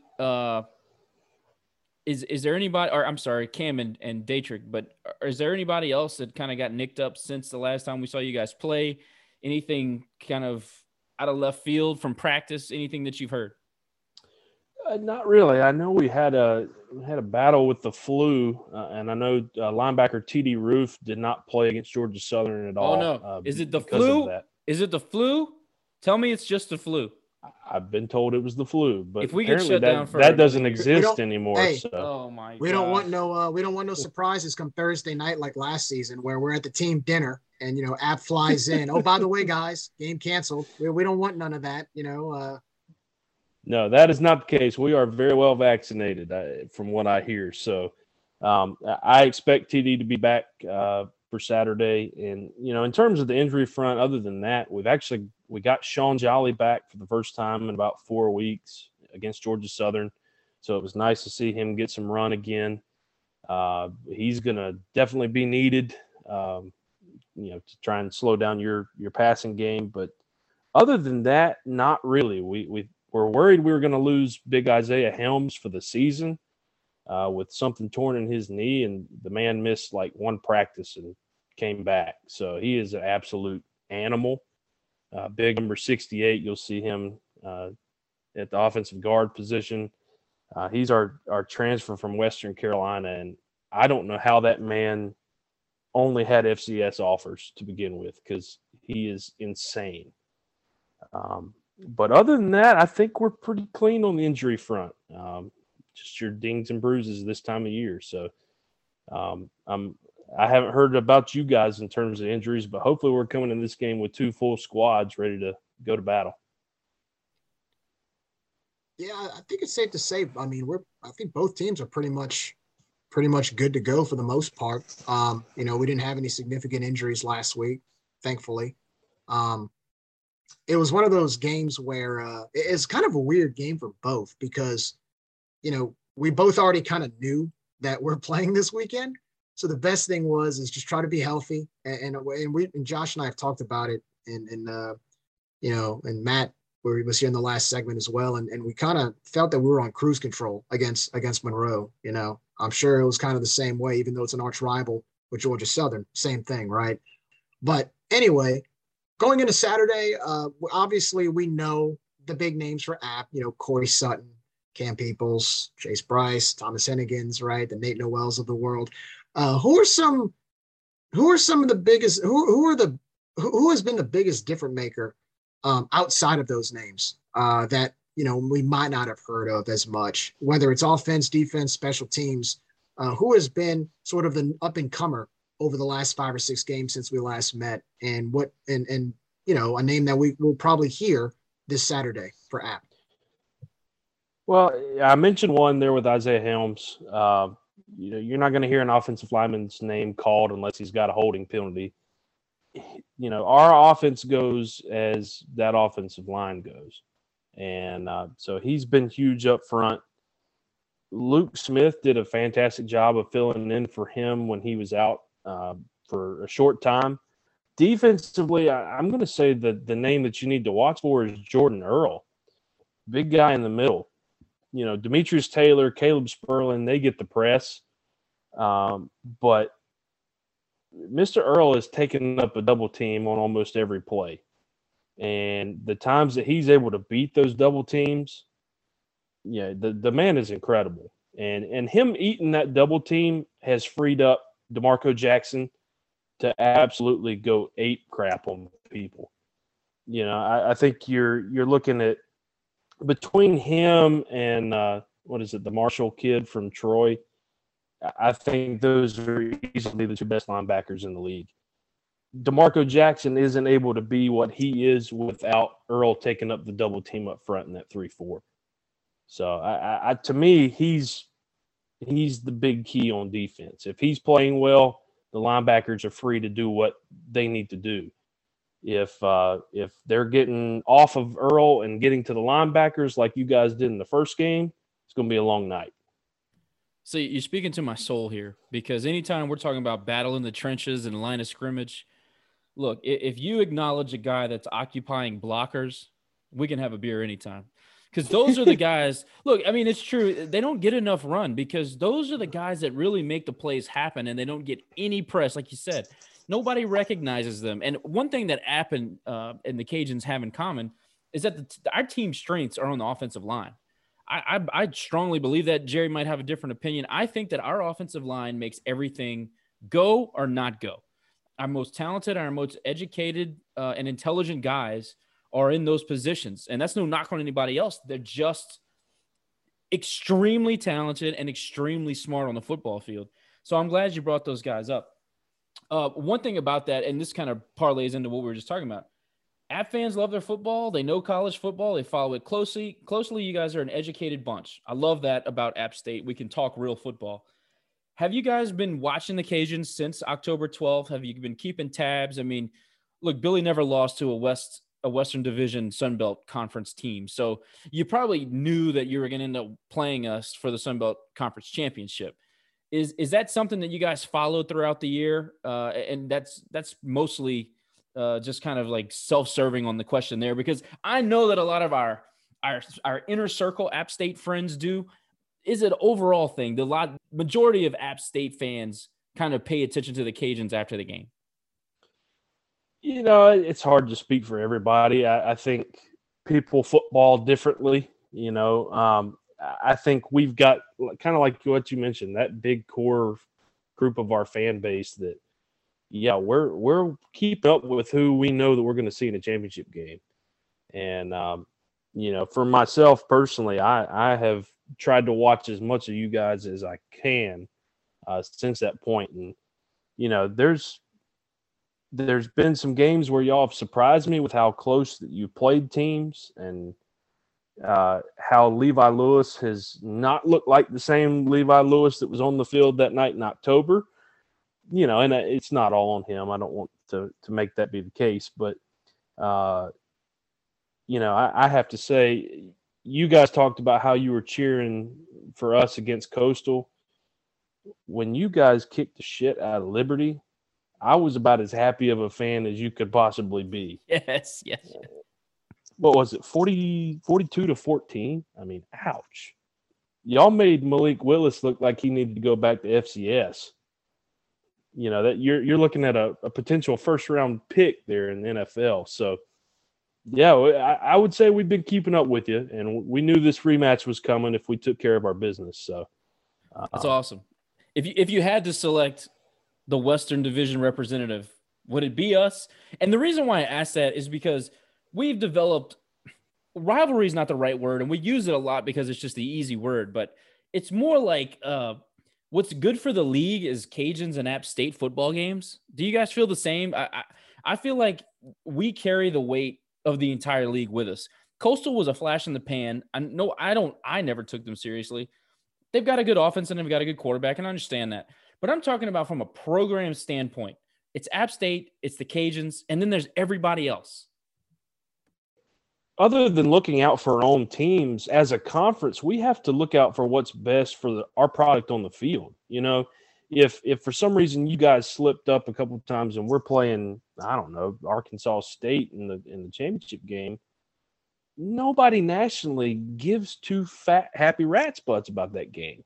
You know, but you've got two teams in App State and Louisiana that are both should be top 25 teams. I'm a little salty about that, by the way, that you guys are in and we're not. Congratulations to you. But, you know, I think having two teams at that level puts the Sun Belt in a light nationally that's only going to help all of us. And, you know, the more we can get the Georgia States and the South Owls, those guys competitive, you know, that increases the value of the product. I think adding Marshall is going to be a huge addition. You know, James Madison has potential. I mean, Sunbelt East is going to be an absolute monster nightmare crawl. Yeah.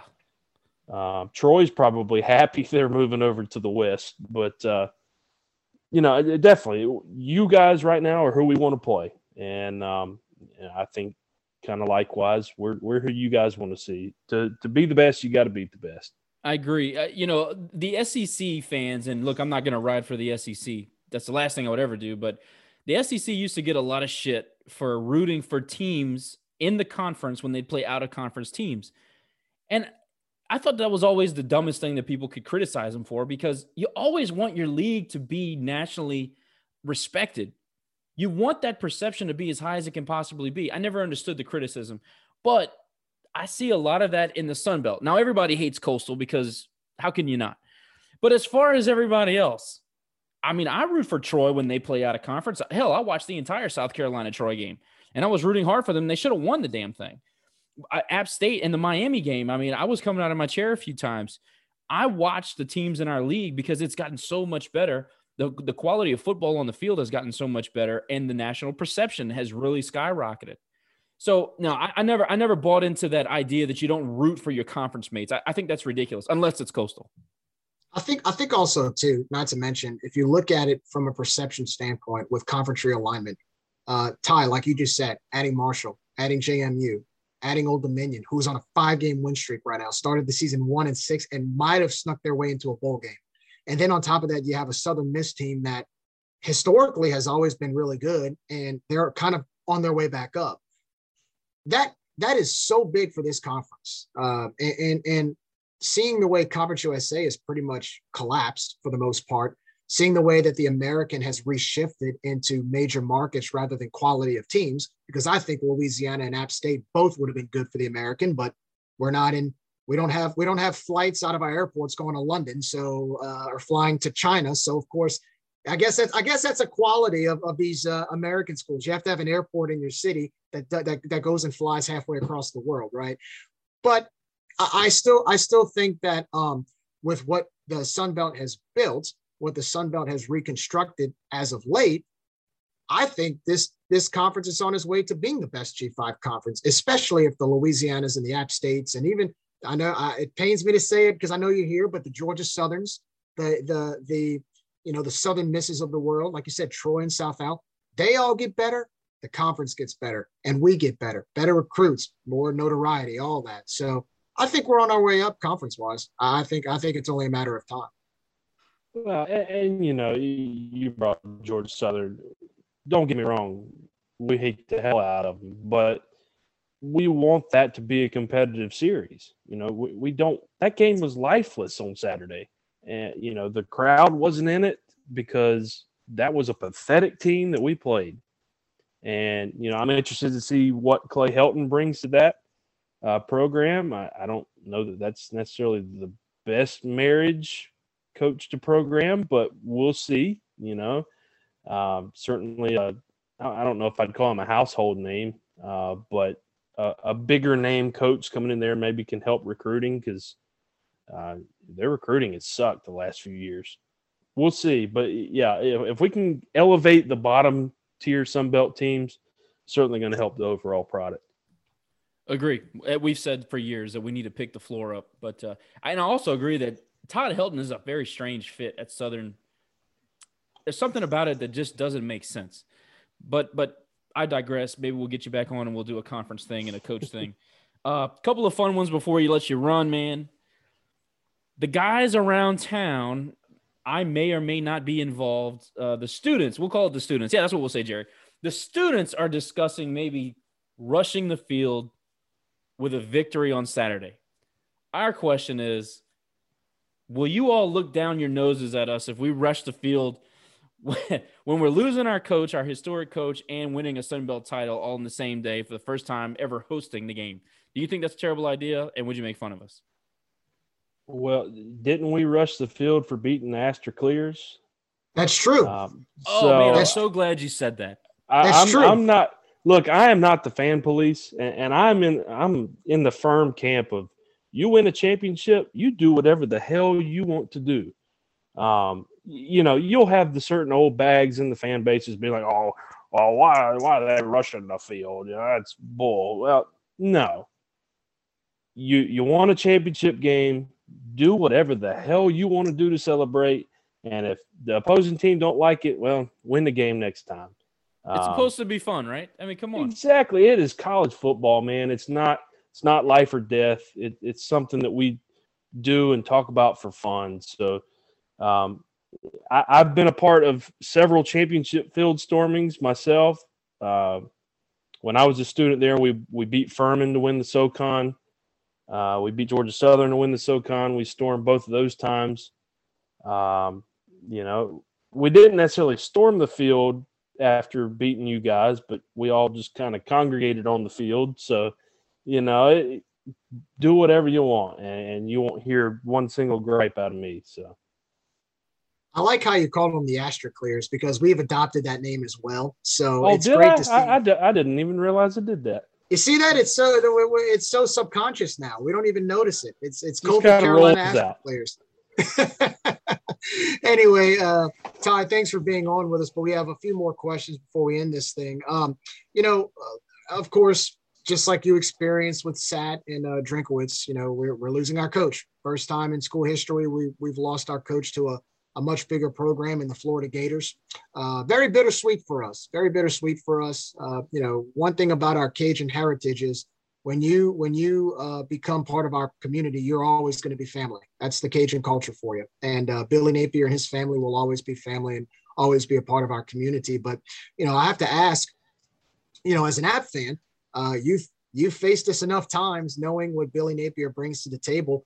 What's your lasting impression of what Billy Napier did here at Louisiana? And are you happy to see him go? Are you sad to see him go? Just talk a little bit about from a point of view of an App fan, what was your lasting impression of what Billy Napier did here?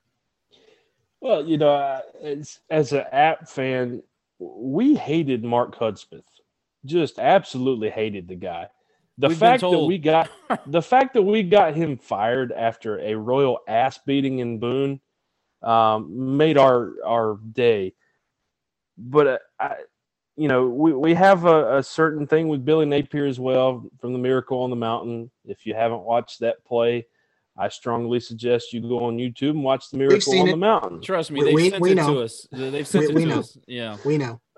but from a pure football standpoint, I think watching what Billy has put in place there has reminded a lot of us what has happened in Boone, and it's been really good to see you guys go from what you were at the end of the HUD era to what you are now, and like we've talked about, it's kind of good to have that other top dog that you're always facing off against, and in terms of just wanting the Sun Belt to be strongly competitive, it sucks to see Napier go, but we've been able to reload because of that culture. The coach hasn't mattered. It's the player-led culture program that I think you guys have established in Billy's 4 years there that should be able to carry on no matter who you hire as a coach. The only way that changes is if some guy comes in there and just wants to absolutely make it his own and make it about him. And from what I've seen of your AD with the hires that he's made in multiple programs, that's not the case. So whoever becomes the next Raging Cajun head coach, I think he's going to carry on that tradition. Certainly wish Billy all the best at Florida. Good luck, pal. But it's sad to see a good face and guy like that leave the Sun Belt, but I think you guys will be fine. I'm curious now. You said y'all didn't like Mark Hudspeth too much. Was it because of his comment of having to get to Boone, where you have to go around the mountainside, or what was it about HUD that App State fans felt a little sour about there? I don't know if it was the Smedium polos or the fact that he acted like you guys took a horse and buggy to get to freaking Boone. I mean, it may have been a mixture of both, but there was just something about the guy that rubbed us the wrong way. And I think he called us Appalachian a few times, and that'll piss off any Mountaineer. So, the combination of all the above, I think, was what had us in for HUD. Yeah, well, it was definitely a culture shift since he left, and he did a lot of great things for us in the beginning. He showed us what winning looked like, so that was cool. But all things must come to an end, and we brought in Billy, and we're at that same phase now, right? Hopefully we can, like you said, continue on what we started, kind of like what that App State model, right? All right, so last question. What is Tyler's predictions about this game? I know you said you couldn't make the trip, but I'm sure you'll be watching on TV, probably screaming at the TV a few times, if you will, like we all do as fans. What are your predictions? What are your thoughts on the game? How do you think this game's going to play out? Well, yeah, I got the whole family coming over to the brand new house. Got the Blackstone ready to go. We're gonna make a big shindig out of it. But like we've kind of talked about a few times, this game is not going to be a blowout. If it is, I'll eat my crow on my Blackstone. I don't know, but I think this game is going to come down to who can avoid the big mistakes. And that sounds cliche because that's the idea of any football games, not turning the ball over. But when you've got two teams that match up the way ours do, that want to do the same types of things, I mean, it really is like two bulls running at each other. Whichever one slips up first or makes that one wrong step is going to be the one that loses the game. Without completely spoiling my article, it's going to come out at some point this week. I think it's a field goal football game at the end, and whichever side ends up kicking that field goal, it's going to be a hard fought victory. So I am excited to see how it turns out. I think either way, both teams have had, fantastic seasons, but hopefully the black and gold come out on top, but we'll see. Comes down to a field goal game, we might be in deep shit, Jerry. Yeah. Let's make it a little bit more. Let's kind of make the score a little bit more convenient on our part. Hey, maybe score. At that point, I'll be happy that I'll be right beside my liquor cabinet, and I can assure you that. Either way, it's going to be a celebration or a mourning process. But I'm with you there, Tyler. Yeah, I'll tell you, I am famous for not giving number predictions. I don't do scores, but I will say this: I think it's two very good football teams. I don't care G5, P5. I don't care about that. It's two very good football teams that are meeting for everything, for superiority in the league. And that's something that we've built over the last 4 or 5 years. This league means something now. And that is a testament to App State. It's a testament to Sean Clark and Eli and everybody that came before him. And it's a testament to Billy and even Hud's ass. It's partly part of, it's part of his legacy, right? But the league has become something to be proud of if you win it. I'm thrilled about that because it bodes well going forward. It's two really good football teams that are going to show up and play great ball and put on a show for America. And that's awesome, man. That's awesome to be a part of. And we've been a charter member of the Sun Belt Conference. It wasn't always like that.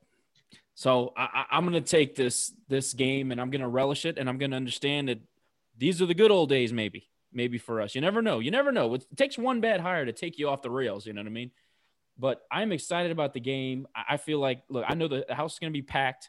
App State's going to bring the energy. The Cajuns will be ready. Lafayette puts on a hell of a party. It's going to be the place to be. And I'm excited for it. And I know Jerry feels the same. Tyler, thanks for joining, man. We really appreciate you. Encourage everybody around the Acadiana area, Cajun Nation, all that. TappedInSports.net. If you do go and visit, tell them you heard them on Rage and Review. Check out their content. If you don't follow Tyler. Tyler, where can they get you on Twitter?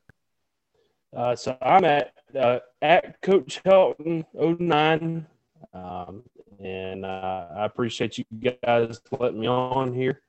Hopefully we'll be chatting about a heck of a game on Saturday, and then go kicking some ass in the bowl games to wherever we end up. So appreciate the plug, guys, and best of luck to you on Saturday. Thanks, Ty. All right, everybody. Tyler Helton, great guest. We'll be back for the last segment. We'll take care of some business. We'll talk about ticket sales and a couple more thoughts on coaching searches and whatnot. Fun to talk about, fun to speculate, right, Jerry? We'll see you guys on the other side.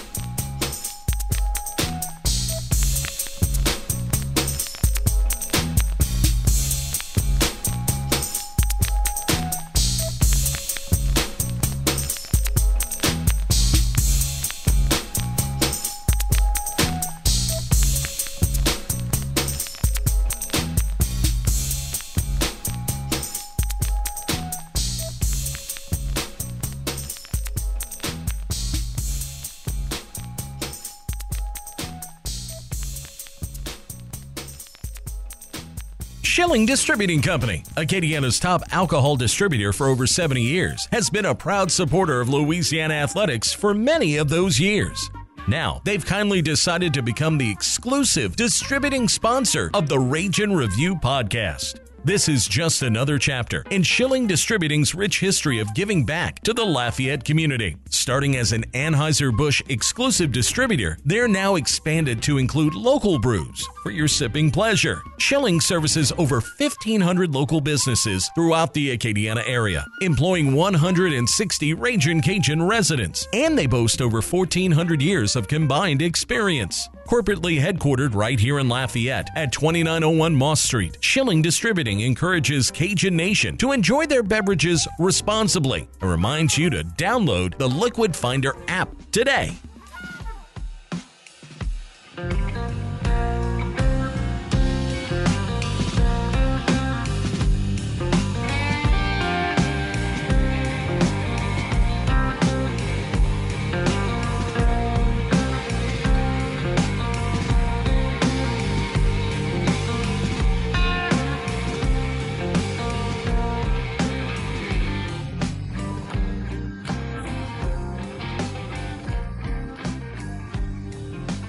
The Corrupt Football Playoff has finally recognized a deserving football team in their ridiculous standings. The Louisiana Ragin' Cajuns finally made the CFP rankings today, coming in at number 24. Jerry, why did it take this long? Because we're a G5.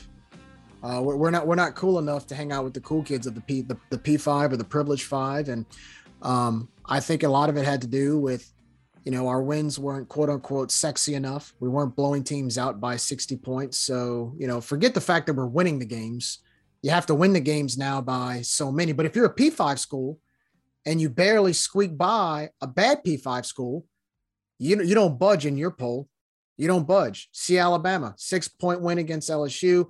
Had to basically come back against Auburn, and they're sitting pretty comfortably at number 3 last time I checked. By the way, we've been having a lot of chit chat back and forth with the Florida Gators. You remember that Florida Gator game? They won by 2 points against a team that has 4 wins, 5 wins? Yeah. Fired their coach and got our coach, but they're at number 3, sitting comfortably. In the P5, all you have to do is basically play an opponent that is quote unquote respected, and you're fine. Mississippi State lose 4 or 5 times, no big deal.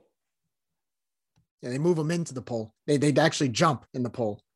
It's so ridiculous. It kind of reminds me, remember Space Jam when Michael Jordan's playing baseball and he strikes out and everybody in the dugout's like, wait, what a beautiful strikeout, Mike. Nobody strikes out as good as you do. Man, that was a really good strikeout.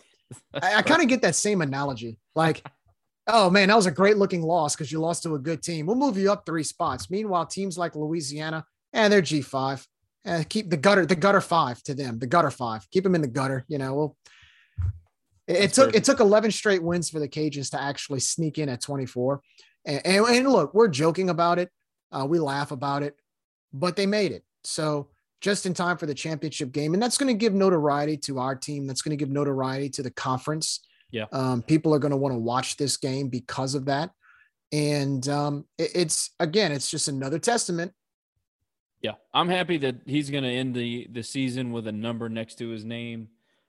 It's unfortunate that App State didn't get the same respect. They have had a solid program for a long time. But it is what it is. It's still good. It's still good to finally crack the top 25 in their eyes, I guess. And we'll continue to climb in the other polls. But anyway, Matt had to study tonight. He's got finals this week, so we'll excuse him and kind of take care of the rest of the pod for this afternoon. Louisiana Tech, who once looked like they were going to give their head coaching job to an assistant that was already on staff, has pivoted to Sonny Cumbie, a name that Cajun fans should be pretty familiar with. He was on the list. I even say he was on the short list when Billy was, eventually hired, but he was somebody that we looked at. He's a good coach. I think he's going to stay with Texas Tech through the end of their season. I think he'll be coaching a bowl game, if I read that properly. And I got to be honest with you, I think it's a great hire for Louisiana Tech. I've had a lot of respect for Sonny Cumbie for a long time.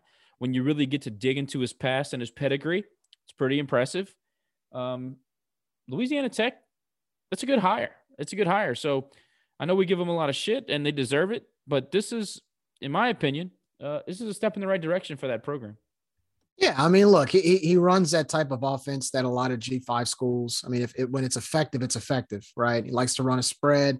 It's a lot of fun to watch. It's entertaining.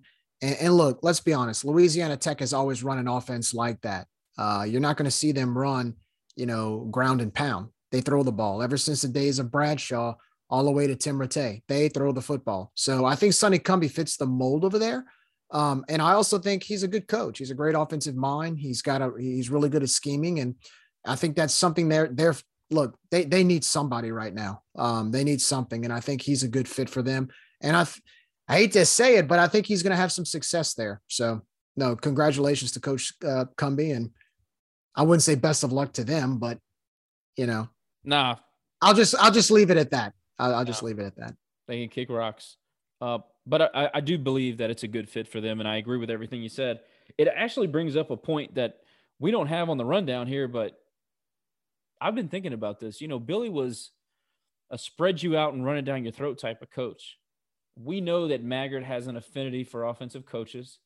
I expect to hire a guy that has the offensive mind as our head coach. How would you feel if we pivot from Billy Napier, who's a ground and pound from a spread, to an air raid offense? Would you feel good about that? Or would you kind of long for the old days?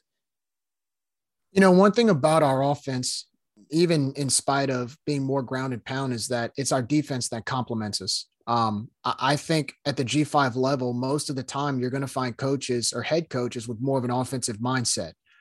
To me, in order to be successful at this level, yes, you can hire whoever you want, but you have to have a good defense. You got to find another Patrick Toney. You got to go find a Ron Roberts. You can throw the ball 70 times a game. I mean, it doesn't matter to me, but you need a defense to be able to complement that. And sometimes the weaker part of running a spread is that sometimes you score pretty quickly. And sometimes your defense doesn't have time to take a rest and take a breather. And so I think one thing that this offense under Napier has been successful in is the fact that we do burn clock. We do tend to kill clock. We do burn, march down the field pretty smoothly a lot of times. And it's a good combination and a good mix with the type of defense we have. Our defense is very aggressive in the trenches, but the more physical you are, the more rest you need sometimes, right?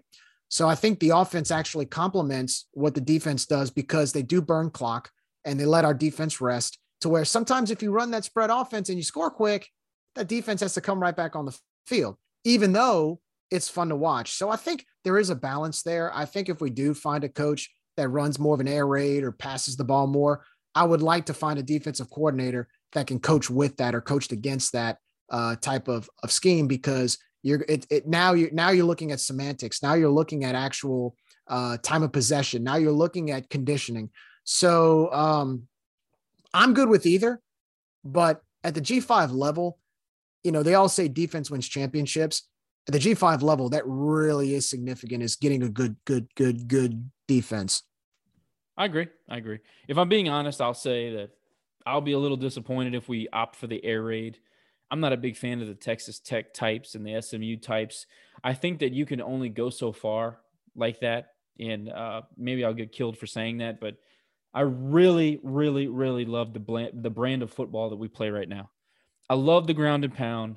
I think that in the state of Louisiana, you're always going to be able to find a couple of really excellent backs. And I think that your offensive line, talent, the pool that we have to choose from, I think that you're always going to be able to win games better that way. I might be wrong on that. That's my opinion. But while the air raid can put stress on a defense and it's stressful to play against, if you line up with the type of cornerbacks that we have and the type of safeties that we have, when you disrupt that, it's over. I mean, look what App State did to Coastal Carolina in the second half of their football game. And they're not necessarily an air raid. They're more of an option team that they run out of the gun. And McCall's good enough to do the RPO and hurt you down the seam. But once they started getting physical with Coastal and those receivers, they completely shut them down in the second half. And I know that's not, like I said, it's not exactly the air raid that we're explaining, but I still would love to stay true to what we are and our identity. And right now, that's kill them in the middle of the hashes, run the football, hold on to the ball, use the clock to your advantage and play great defense. That is football to me. That's that old school type of ball, even though it looks a little bit differently with the pistol and the shotgun formations. It's still the same. The principle is still the same. Beat them on the ground, stop the run, win games. Well, win the line I of hope that scrimmage. we're true to that. Yeah, win the line of scrimmage. Exactly. Win the line of scrimmage. I mean, look, App State does it. We've done it. The hardest part about a spread is the offensive linemen and a spread offense are a lot more finesse. They have to be a lot quicker on their feet. They're built a certain way. That's one thing that Billy said about Liberty. Malik Willis is a great quarterback, but their offensive line was average. They're tall. It was a sieve. Bad. They're tall. They're built, but they weren't aggressive. Like I felt like we penetrated that line so many times.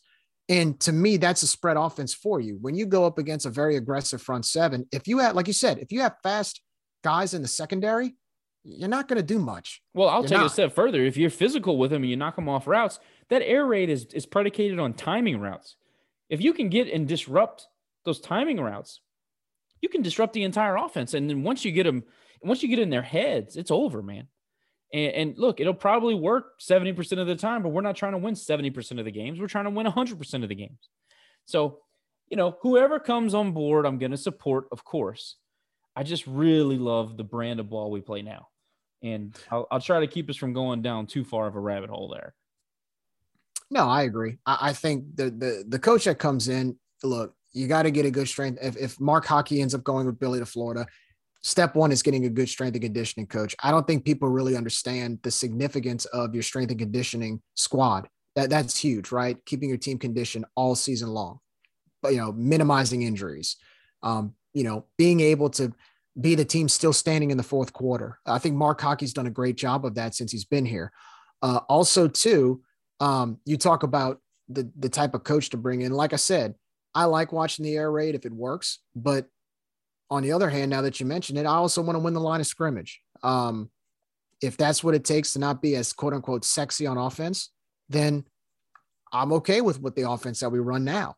What's sexy to me, Jerry? Big ass men running over other big ass men. That's football, man. That's football, For sure. And I understand the guys that like offense, and I get it. I know fans like to see points. I don't care about that. Look, if we're going to win 9-6, I'm happy with that. I want to win. Give me the W. And I want to win. I want to play well every time out. I want to know what to expect from my team. I think the air raid kind of gives you a little bit more to worry about it. Again, timing routes. And I think you're more susceptible to a good physical defense with that type of offense. Right. I agree. You run the ball and you hold on to the football. No, if you do that well every time out, you're going to win most of your games. Billy's absolutely. I agree. So anyway, I wanted to give a ticket sales update. We've kind of been keeping tabs and asking questions from people that would know. I reached out to someone we speak to regularly, told him that there was a little bit of a rumor going on about possibly 34 to 36,000 tickets sold. What he said to me was, it's not 36,000, but it's more than 30. Good. So you gotta think, okay, App State's going to sell their allotment. You got to think the students are going to show up for this bad boy. And we're going to have some sort of a walk-up. I'm still getting calls to this day. I mean, we're recording on a Tuesday night and we'll release this on Wednesday, but I'm still getting calls from people that haven't gone to games in years saying, who do I need to contact to get tickets? So that's good. That's a great thing. And as I've said on Twitter, the administration feels like a sellout is within grasp. Yeah, very close, so, which is great. It's great. Now, if we can marry that great tailgating environment that we're famous for, which I've already seen the tents go up, so that's a good sign. If we can put those things together for one Saturday, man, you never know. It could light this place on fire for Cajun football again. I don't see why that can't happen, especially if we walk out with a W. I agree. And what better way to send Billy off? And I've said this before, but I'll say it again. If you can't show up for Billy on Saturday and you can't show up for this team, this historic team, you can't show up, period. No, I mean, I don't think it gets much better than this in our history. I mean, nationally ranked, hosting a championship game, a coach that basically you're saying farewell to a coach that's going to the Florida Gators. That's never happened before. I mean, it's almost like opposite day, right? We were always the coaching graveyard. We were always a team going 1-11 or 1-10 instead of 10 or 11-1. We were always a team in the bottom 24 instead of being ranked number 24. So, I mean, yeah, there's no excuse and there's no reason, and we don't want to guilt trip anybody. But if you have nothing else to do this weekend, the weather's supposed to be nice. Get your tickets, go to the game, support this team, thank this class, thank this coach for giving us this type of success. And look, this can be something we build on for the next coach, right? This isn't the end of the story. It's just the beginning, right? Which I'm kind of giving a little bit away in my Man I Tell You What segment. But this could be, look, there's a lot of coaches applying for this job. They're going to be watching on TV on Saturday. You win this game, you win this championship. You just gave that new coach a nice head start and a nice boost to starting their tenure here with that type of success. So, no, show up, be there, be loud. Make this place dangerous. Make Cajun Field a dangerous place. Make it a hostile environment. I agree. I'm not in the business of telling people how to be a fan. I think that everybody experiences, quote unquote fandom differently. So this is what I'm about to say is not that. I'm not trying to tell you how to be a fan. But what I will tell you is, you made the comment of, I'm not trying to put anybody on a guilt trip. I am. If you wear red on Fridays to work, you wear your polo and you fix your hair and you look nice and you're a grad, you live in Lafayette and you say you root for the Cajuns. If you say all those things, there's zero reason. Obviously, there's a few reasons, but there's zero practical reasons why you should not be in the house on Saturday. You never know that experience. If you have kids, you never know that experience could be what sparks their fandom. I can go back and tell you a couple of different things that sparked my love for Cajun sports. Jerry could probably do the same.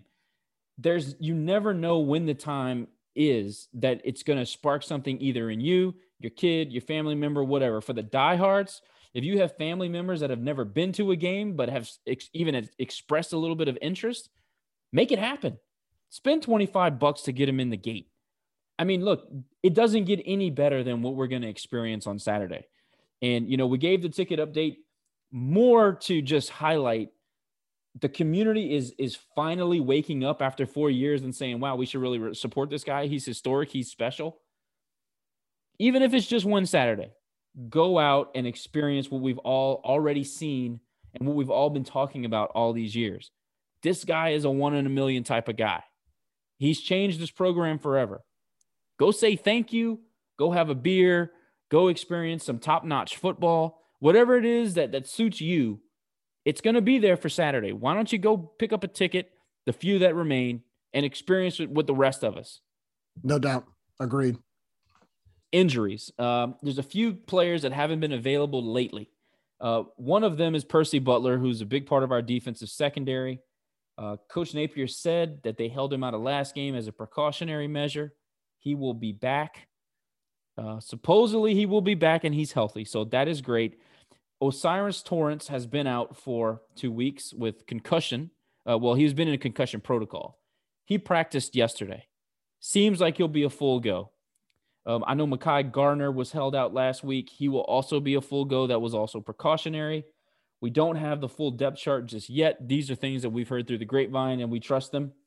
So we're going to be pretty healthy, Jerry, going into biggest game of the season and the biggest game, as far as I'm concerned, in Raging Cajun history, at least at Cajun Field. Yeah, and that's going to help big time. Usually this time of year, like we talked with Tyler, you get beat up, you get bruised, you've played 12 games. But we need to be the healthiest we can be going into Saturday. And I'm sure players are going to do everything they can to make sure that happens. Absolutely. And listen, you can't overstate the importance of Osiris Torrance. We saw what his absence meant to the team last week. We have to have him. We need him. We have to have him. I mean, he is a huge difference maker. He's an NFL type offensive lineman. He's going to play on Sundays one day. We need him on this Saturday. So I'm thrilled to hear that he's okay from the car accident. Thrilled that the concussion protocol went as it should have. Glad we're in a position where we didn't have to worry about him against ULM. That's what happens when you have a deep team. And credit to Hudson, he did a great job. We were a little bit critical in the first time that he had to start for Osiris Torrance against. Jerry, it's late and I had a couple of beers. What Oh, Liberty. Liberty, yeah, he didn't play against Liberty, and it showed early on. If you remember that post game, which wasn't pretty, but anyway, glad to have Osiris Torrance ready to roll. We need him. Percy back, great. Need our thumper, and Mekhi, obviously. Unfortunately, we're hearing rumors that Mekhi is going to go to Florida as well. Hopefully, that's not true, but if he does, great for him. It's going to be a great opportunity. Seems like that's the truth. So, moving on to the most important segment of the evening, Jerry, take it away. Well, thank you. Yeah, put some thought into this one. There's so much. So anyway, here we go. Man, I tell you what, every story has a beginning, a middle, and an end. Last Saturday was just another part of the entire story when the Cajuns won their 11th straight game of the season against the ULM Warhawks on Senior Day at Cajun Field. This also marked the 4th straight win against ULM, making Billy Napier officially undefeated at 4-0 against them and a perfect 16-0 in the Sun Belt Conference Western Division since his arrival in 2018. And what an accomplishment. But in order to really understand the storyline, let's go back to the first part, the beginning. November 25th, 2017. That day, the Cajuns, or 5-5 Cajuns, hosted a 1-9 Georgia Southern team on Senior Day with a chance to clinch their 6th bowl berth in 7 years. That entire season was a roller coaster ride, from winning games that we were underdogs in, but also losing games that we shouldn't have lost. Add in being on probation, 2 straight losing seasons, inappropriate off-the-field antics, and the constant coaching turnover in Mark Hudspeth's staff, and you had a football team going in an odd direction with a fan base that had just become apathetic to all of it. That same November Saturday against Georgia Southern, when we went to the game, something seemed off. As I looked across the field right before kickoff, I noticed that the student section was completely empty. And it wasn't the typical Thanksgiving weekend type of empty. There was literally no one in the student section. Once the game started, the other parts of the stadium looked the same. And the product on the field complemented that with emptiness.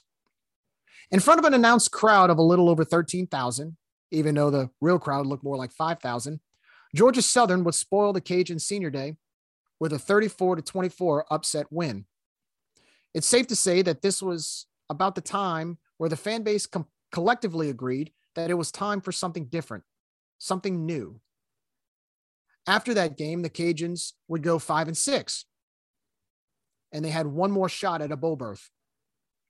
But that was shut down with an embarrassing 63-14 loss to Appalachian State the following week. The next morning, it was announced that a head coaching change was going to be made. And during the next few weeks, the search became interesting. Fans threw out names like Brent Pry, Sonny Cumbie, Chip Lindsey, to name a few. And how could we forget the infamous plane watch when rumors of Kevin Sumlin showing interest in the job took off like crazy, to the point that a local news station sent a car out to the airport when a plane landing from College Station arrived. But come to find out, it was a false alarm. Then an official announcement came from the university. Arizona State offensive coordinator Billy Napier accepted the job to become head football coach at the University of Louisiana. Now, a lot of us did not know much about him, but then something stood out on the resume. He was an assistant coach both under Dabo Swinney and Nick Saban.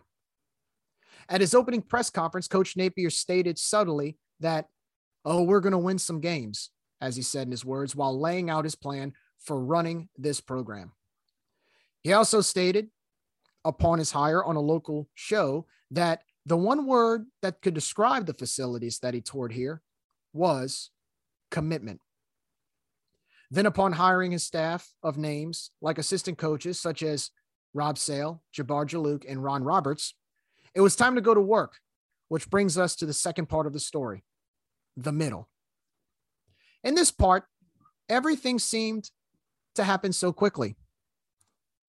It's like the saying goes, time flies when you're having fun. And have we had some fun? From the growing pains of our 2018 season to where we are today, we accomplished so much in this short span of time. We experienced 4 straight Sun Belt Western Division titles. We got to experience 3 straight 10-plus win seasons when before that, we didn't even know what a double-digit win season looked like. We got to see our first non-conference road win in 6 years when we defeated the MAC preseason favorite, Ohio, in 2019. And in that same year, we also got to see our first bowl win outside of the state of Louisiana since 1944 in the Lending Tree Bowl in Mobile, Alabama. And of course, that year, in that game, we defeated MAC champion Miami of Ohio. We also won our first game against a ranked opponent in since 1996 against Fiesta Bowl champion and Big 12 runner-up Iowa State, and experienced our first ever national top 25 ranking since 1943. And we also won a share of the Sun Belt Conference title, all happening in 2020. And this year in 2021, we have produced a new record of 11 straight wins, as well as the best regular season record of 11-1. In this short amount of time, we have experienced so many feats that was one time thought to be impossible in our 100+ years of playing football at this university. These 4 years will always be remembered as a golden era of Ragin' Cajun football. Let's hope we could put it into more of these words of to be continued. But as the program marches on, there is that one part of the story that does have an ending. And it is this. This coming Saturday will mark the end of the Billy Napier era before he heads to Gainesville to be introduced as the new head coach of the Florida Gators. For Cajun fans, this will be our last chance to show up in person to Cajun Field to say, thank you, Coach, to a man who has brought us so much instant success in such a short amount of time. But there's also more to this game. Unlike hosting Alabama in 1990 or Texas A&M in 1996, the anticipation is different this time around as a home game because there's so much more to play for. This is the conference championship game, the biggest game ever to be played at Cajun Field since the stadium opened in 1971. With that, memories of the stadium come rushing back to the surface. Shades of Roy Henry going back to pass. Brian Mitchell running for 60 yards on an option play. Orlando Thomas breaking up a pass with a hard hit on the receiver. Jake Delhomme completing another touchdown pass to Brandon Stokely. Or how about Terrell Finroy breaking another 70-yard run through the second level of the defense for the score. But new memories will be created this weekend as well. And this team has a chance to accomplish a feat that has never been done since 1970, or hasn't been done since 1970 by Coach Russ Falkenberry and his USL Bulldogs.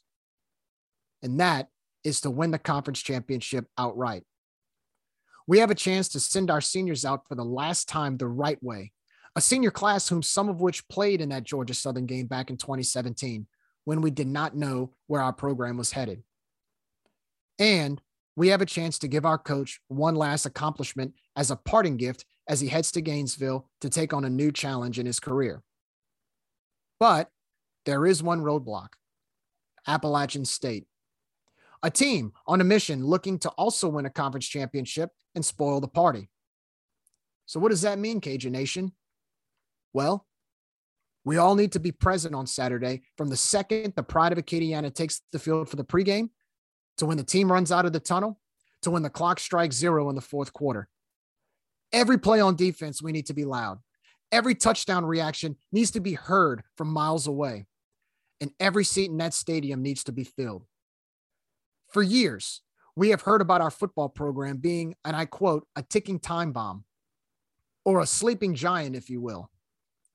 Well, based on what we've seen these past 4 years, the fuse has been lit. And it's safe to say that the sleeping giant has indeed awakened and walking around, ready to make a roar to let everyone know that he's there. Now it's time to prove that come 2:30 p.m. this Saturday at Cajun Field. Every story has a beginning, a middle, and an end.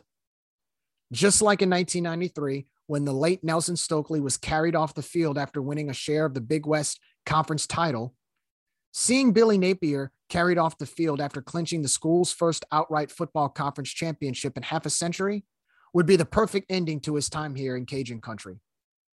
Man, I tell you what, Cajun Nation, how about we all play a part?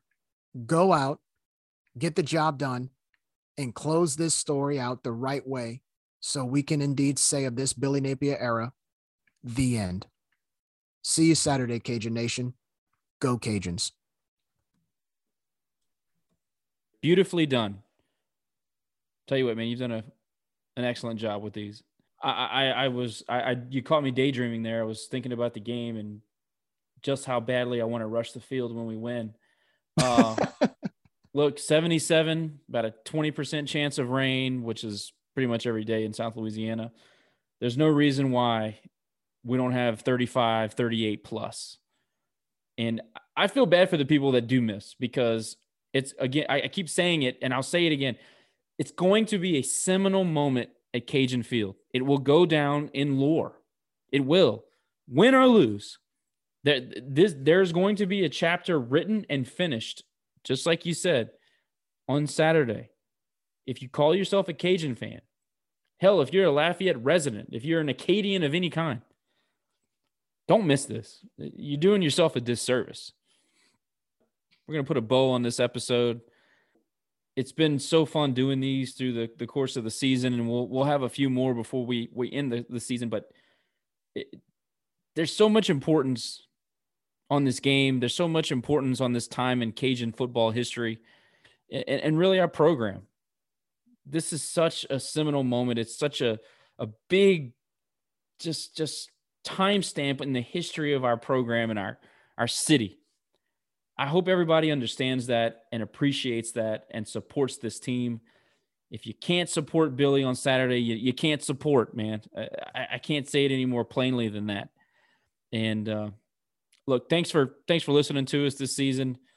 I know Jerry appreciates it. I sure do. And I know for a fact Matt does. So we'll see you guys a couple more times before the end of it, and then we'll roll into basketball, and that'll be a whole other thing. But it's been a good time. And Jerry, you got any last thoughts before the biggest game in Cajun Field history? Well, I just, I mean, when I was I typed some of this stuff up, I added in the memories of the Roy Henrys and the Jake Delhomme, Delhomme to Stokely. I remember as a student on the rail watching Terrell Finroy break those 70, 80-yard runs. And, I wanted to add this in because I wanted to talk about so many different accomplishments that has happened in this stadium, and still not taking anything away from the 96 win against A&M to the 1990 game against Alabama, when Alabama, played on our field against us. Right. I just feel like there's so much riding on this game, because this game, Levi Lewis going back to pass, in the championship game, you can add a stat like that if we do it right this weekend and get the job done. 50 years from now, when we're talking about Delhomme to Stokely and Brian Mitchell and Orlando Thomas and Damon Mason returning the pick six, hopefully we can talk about, a Montrell Johnson running into the end zone, or I don't know, a Levi Lewis throwing a touchdown pass to Kyron Lacey with 2 minutes left to go in the championship game. I mean, this is an opportunity to create a new memory in this place and in UL football history. People talk about where they were the night we beat Texas A&M in 96. Who knows? 25 years later, maybe we could be sitting here together with our kids telling them, remember where we were the day we beat App State to win the championship game at Cajun Field? This is our modern day Texas A&M game. I mean, this is it. It's a great point. There's so much more to it on this game, because after the A&M game, it was business as usual. It was a regular season game. After this game, we can be holding up a trophy as the best team in the Sun Belt Conference, something we've never done before outright. So, like you said, I want people, I'm going to repeat what you said. People, if you're a Cajuns fan, there's so much riding on this game. There's so much that means so much to so many as fans like us who are diehards, who sat through the 1-10 seasons, who sat through the worst losses, that we've experienced. And yet we have a chance to experience the best of the best, right? Of being the best in our conference, being a top 25 team. I mean, for years, the university never really showed commitment as much to our program. They're finally showing commitment. We have a president who cares. We have an athletic director who is working tirelessly right now to hire somebody to bring in a coach to replace a guy like Billy Napier, who set the standard, to continue the standard, so we can experience more of these games, so we can experience more chances of being in the top 25 and more chances to host a championship. So I just, look, this is the golden age of Raging Cajuns football, man. And I don't want to miss a single day of it. I know you don't want to miss a day of it. I know Matt doesn't want to miss a day of it. Look, it's like I tell friends, I got friends who are Alabama fans. I tell them all the time, I know sometimes your wins aren't as, you're not winning by 60 every game anymore, but the second Nick Saban goes, it's going to be hard to go 12-1 and 11-0 every year, so enjoy it while you can. And that's what I'm doing as a Cajuns fan. We've never experienced success like this. And so I'm going to enjoy it as much as I can. And I'm going to enjoy it come Saturday in the stands at Cajun Field, screaming my lungs out, hoping we can, like, as we say in the fight song, fight on to victory and win that conference championship outright, holding that trophy up and celebrating a conference title and waving goodbye to and saying farewell to our coach. Yeah, that's a good point too. It's not enough just to show up and buy a ticket. I mean, we need our fans to go in there and make a difference in the game. All right. Go be present. Go be present. Dude, I'm going to say it to the Cajun Nation listening. Cajun Field better be rocking on Saturday. Not just on third down, not when Tuna comes on the PA and says, hey guys, it's third down. No, we don't need a reminder. Like, everybody, every single play. I want, like the Superdome for a Saints playoff game. I want every single play. You're on your feet. You're making noise. I wanted to make sure. I want to see Chase Price call multiple timeouts. And I want to see App State get multiple delay of game penalties because our crowd is into it. The student section, look, man, when we were students, we were intense. We were in our seats 45 minutes before kickoff, man, screaming at the other team, giving them a hard time. Students, if you're listening, I want the red zone rocking, okay? I want the red zone rocking. I want you in those players' heads. I want you messing them up, just giving them a hard time. Do what you can. That's your job. That's your job on Saturday. Need the home Impact field the game. Advantage. We need Cajun Field to be rocking on Saturday. I'm actually, for the first time, maybe since I was a student, I'm actually interested to see what our crowd can do to impact the game. I think that we actually may have a chance to impact the game. And I can't think of another time where I thought that was possible. I mean, you get 35,000 Cajun fans that are in a frenzy in that place. That could be a really intimidating place to play.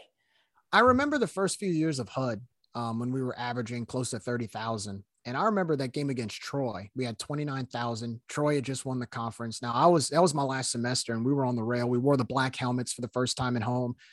Man, that game, I mean, the whole game was just, the atmosphere was unbelievable. I mean, we were on the rail, just going at it with their players. I mean, we were messing them up. Every time they sat on the bench, we just kept yelling at them and just getting in their heads. Look, our student section is right on top of their bench, of the visitors' bench. And the thing is, since we are 5 feet below sea level, the stadium's 5 feet below sea level, or 2 feet below sea level, that sound stays down there. So if everybody yells, that sound's going to be trapped down there. And I mean, look, if I want to see Chase Price covering his ears on his helmet because he can't hear the play call. Like, I want to see. We can make an impact. Yeah. I guess my point is that the place is never full enough to actually impact the game. I think Saturday we have a chance to do it. And that's exciting to think about, and on top of that, I mean, what more can you want in a college football game? You've got storylines. Billy Napier's gone to Florida. You're saying goodbye to a guy that changed us forever. You're saying thank you. You're saying thank you and goodbye to several super seniors that changed this program forever. You're saying goodbye to a record-breaking quarterback who's playing his last game at Cajun Field. So many people on staff that may or may not be here next year. You're saying goodbye to those guys and thank you to those guys. The closest thing we have to a rival is App State, and that's who you're playing. Basically the standard bearer for the Sun Belt Conference for the last 5 years. Yeah. What more can you on national television, ESPN, prime time, in a prime time slot, championship on the line. I can't think of anything else you would want more in a college football game. Right. Exactly. I mean, the storyline speaks for itself, man. And we all know what Billy Napier meant to this community. Like I said, he'll always be family here at Cajun Country. I mean, if there's people have going away parties. Let's make this a going away party for Billy in a good way. Celebrate him, celebrate what he accomplished here, and show up to Cajun Field. Absolutely. And look, if there's one thing we know how to do, it's throw a damn party. So that's what we should be doing. Everybody, appreciate you joining. We are working on a bonus episode that may or may not drop later this week. Don't want to give away too many details because they're actually pretty exciting if it all works out. So be on the lookout for that. If not, next time we'll talk to you will be after the Sun Belt Conference championship game. That might be actually very interesting, the logistics of all that, because I may be calling you from the 50-yard line or from Legends. I haven't decided exactly where I'll finish off that day, but for Jerry Abear, Josh Jagno, Man About Town, whatever you want to call me, and Matt Miguez studying to get out of college, we say thanks again, and go Cajuns. Let's go get a championship.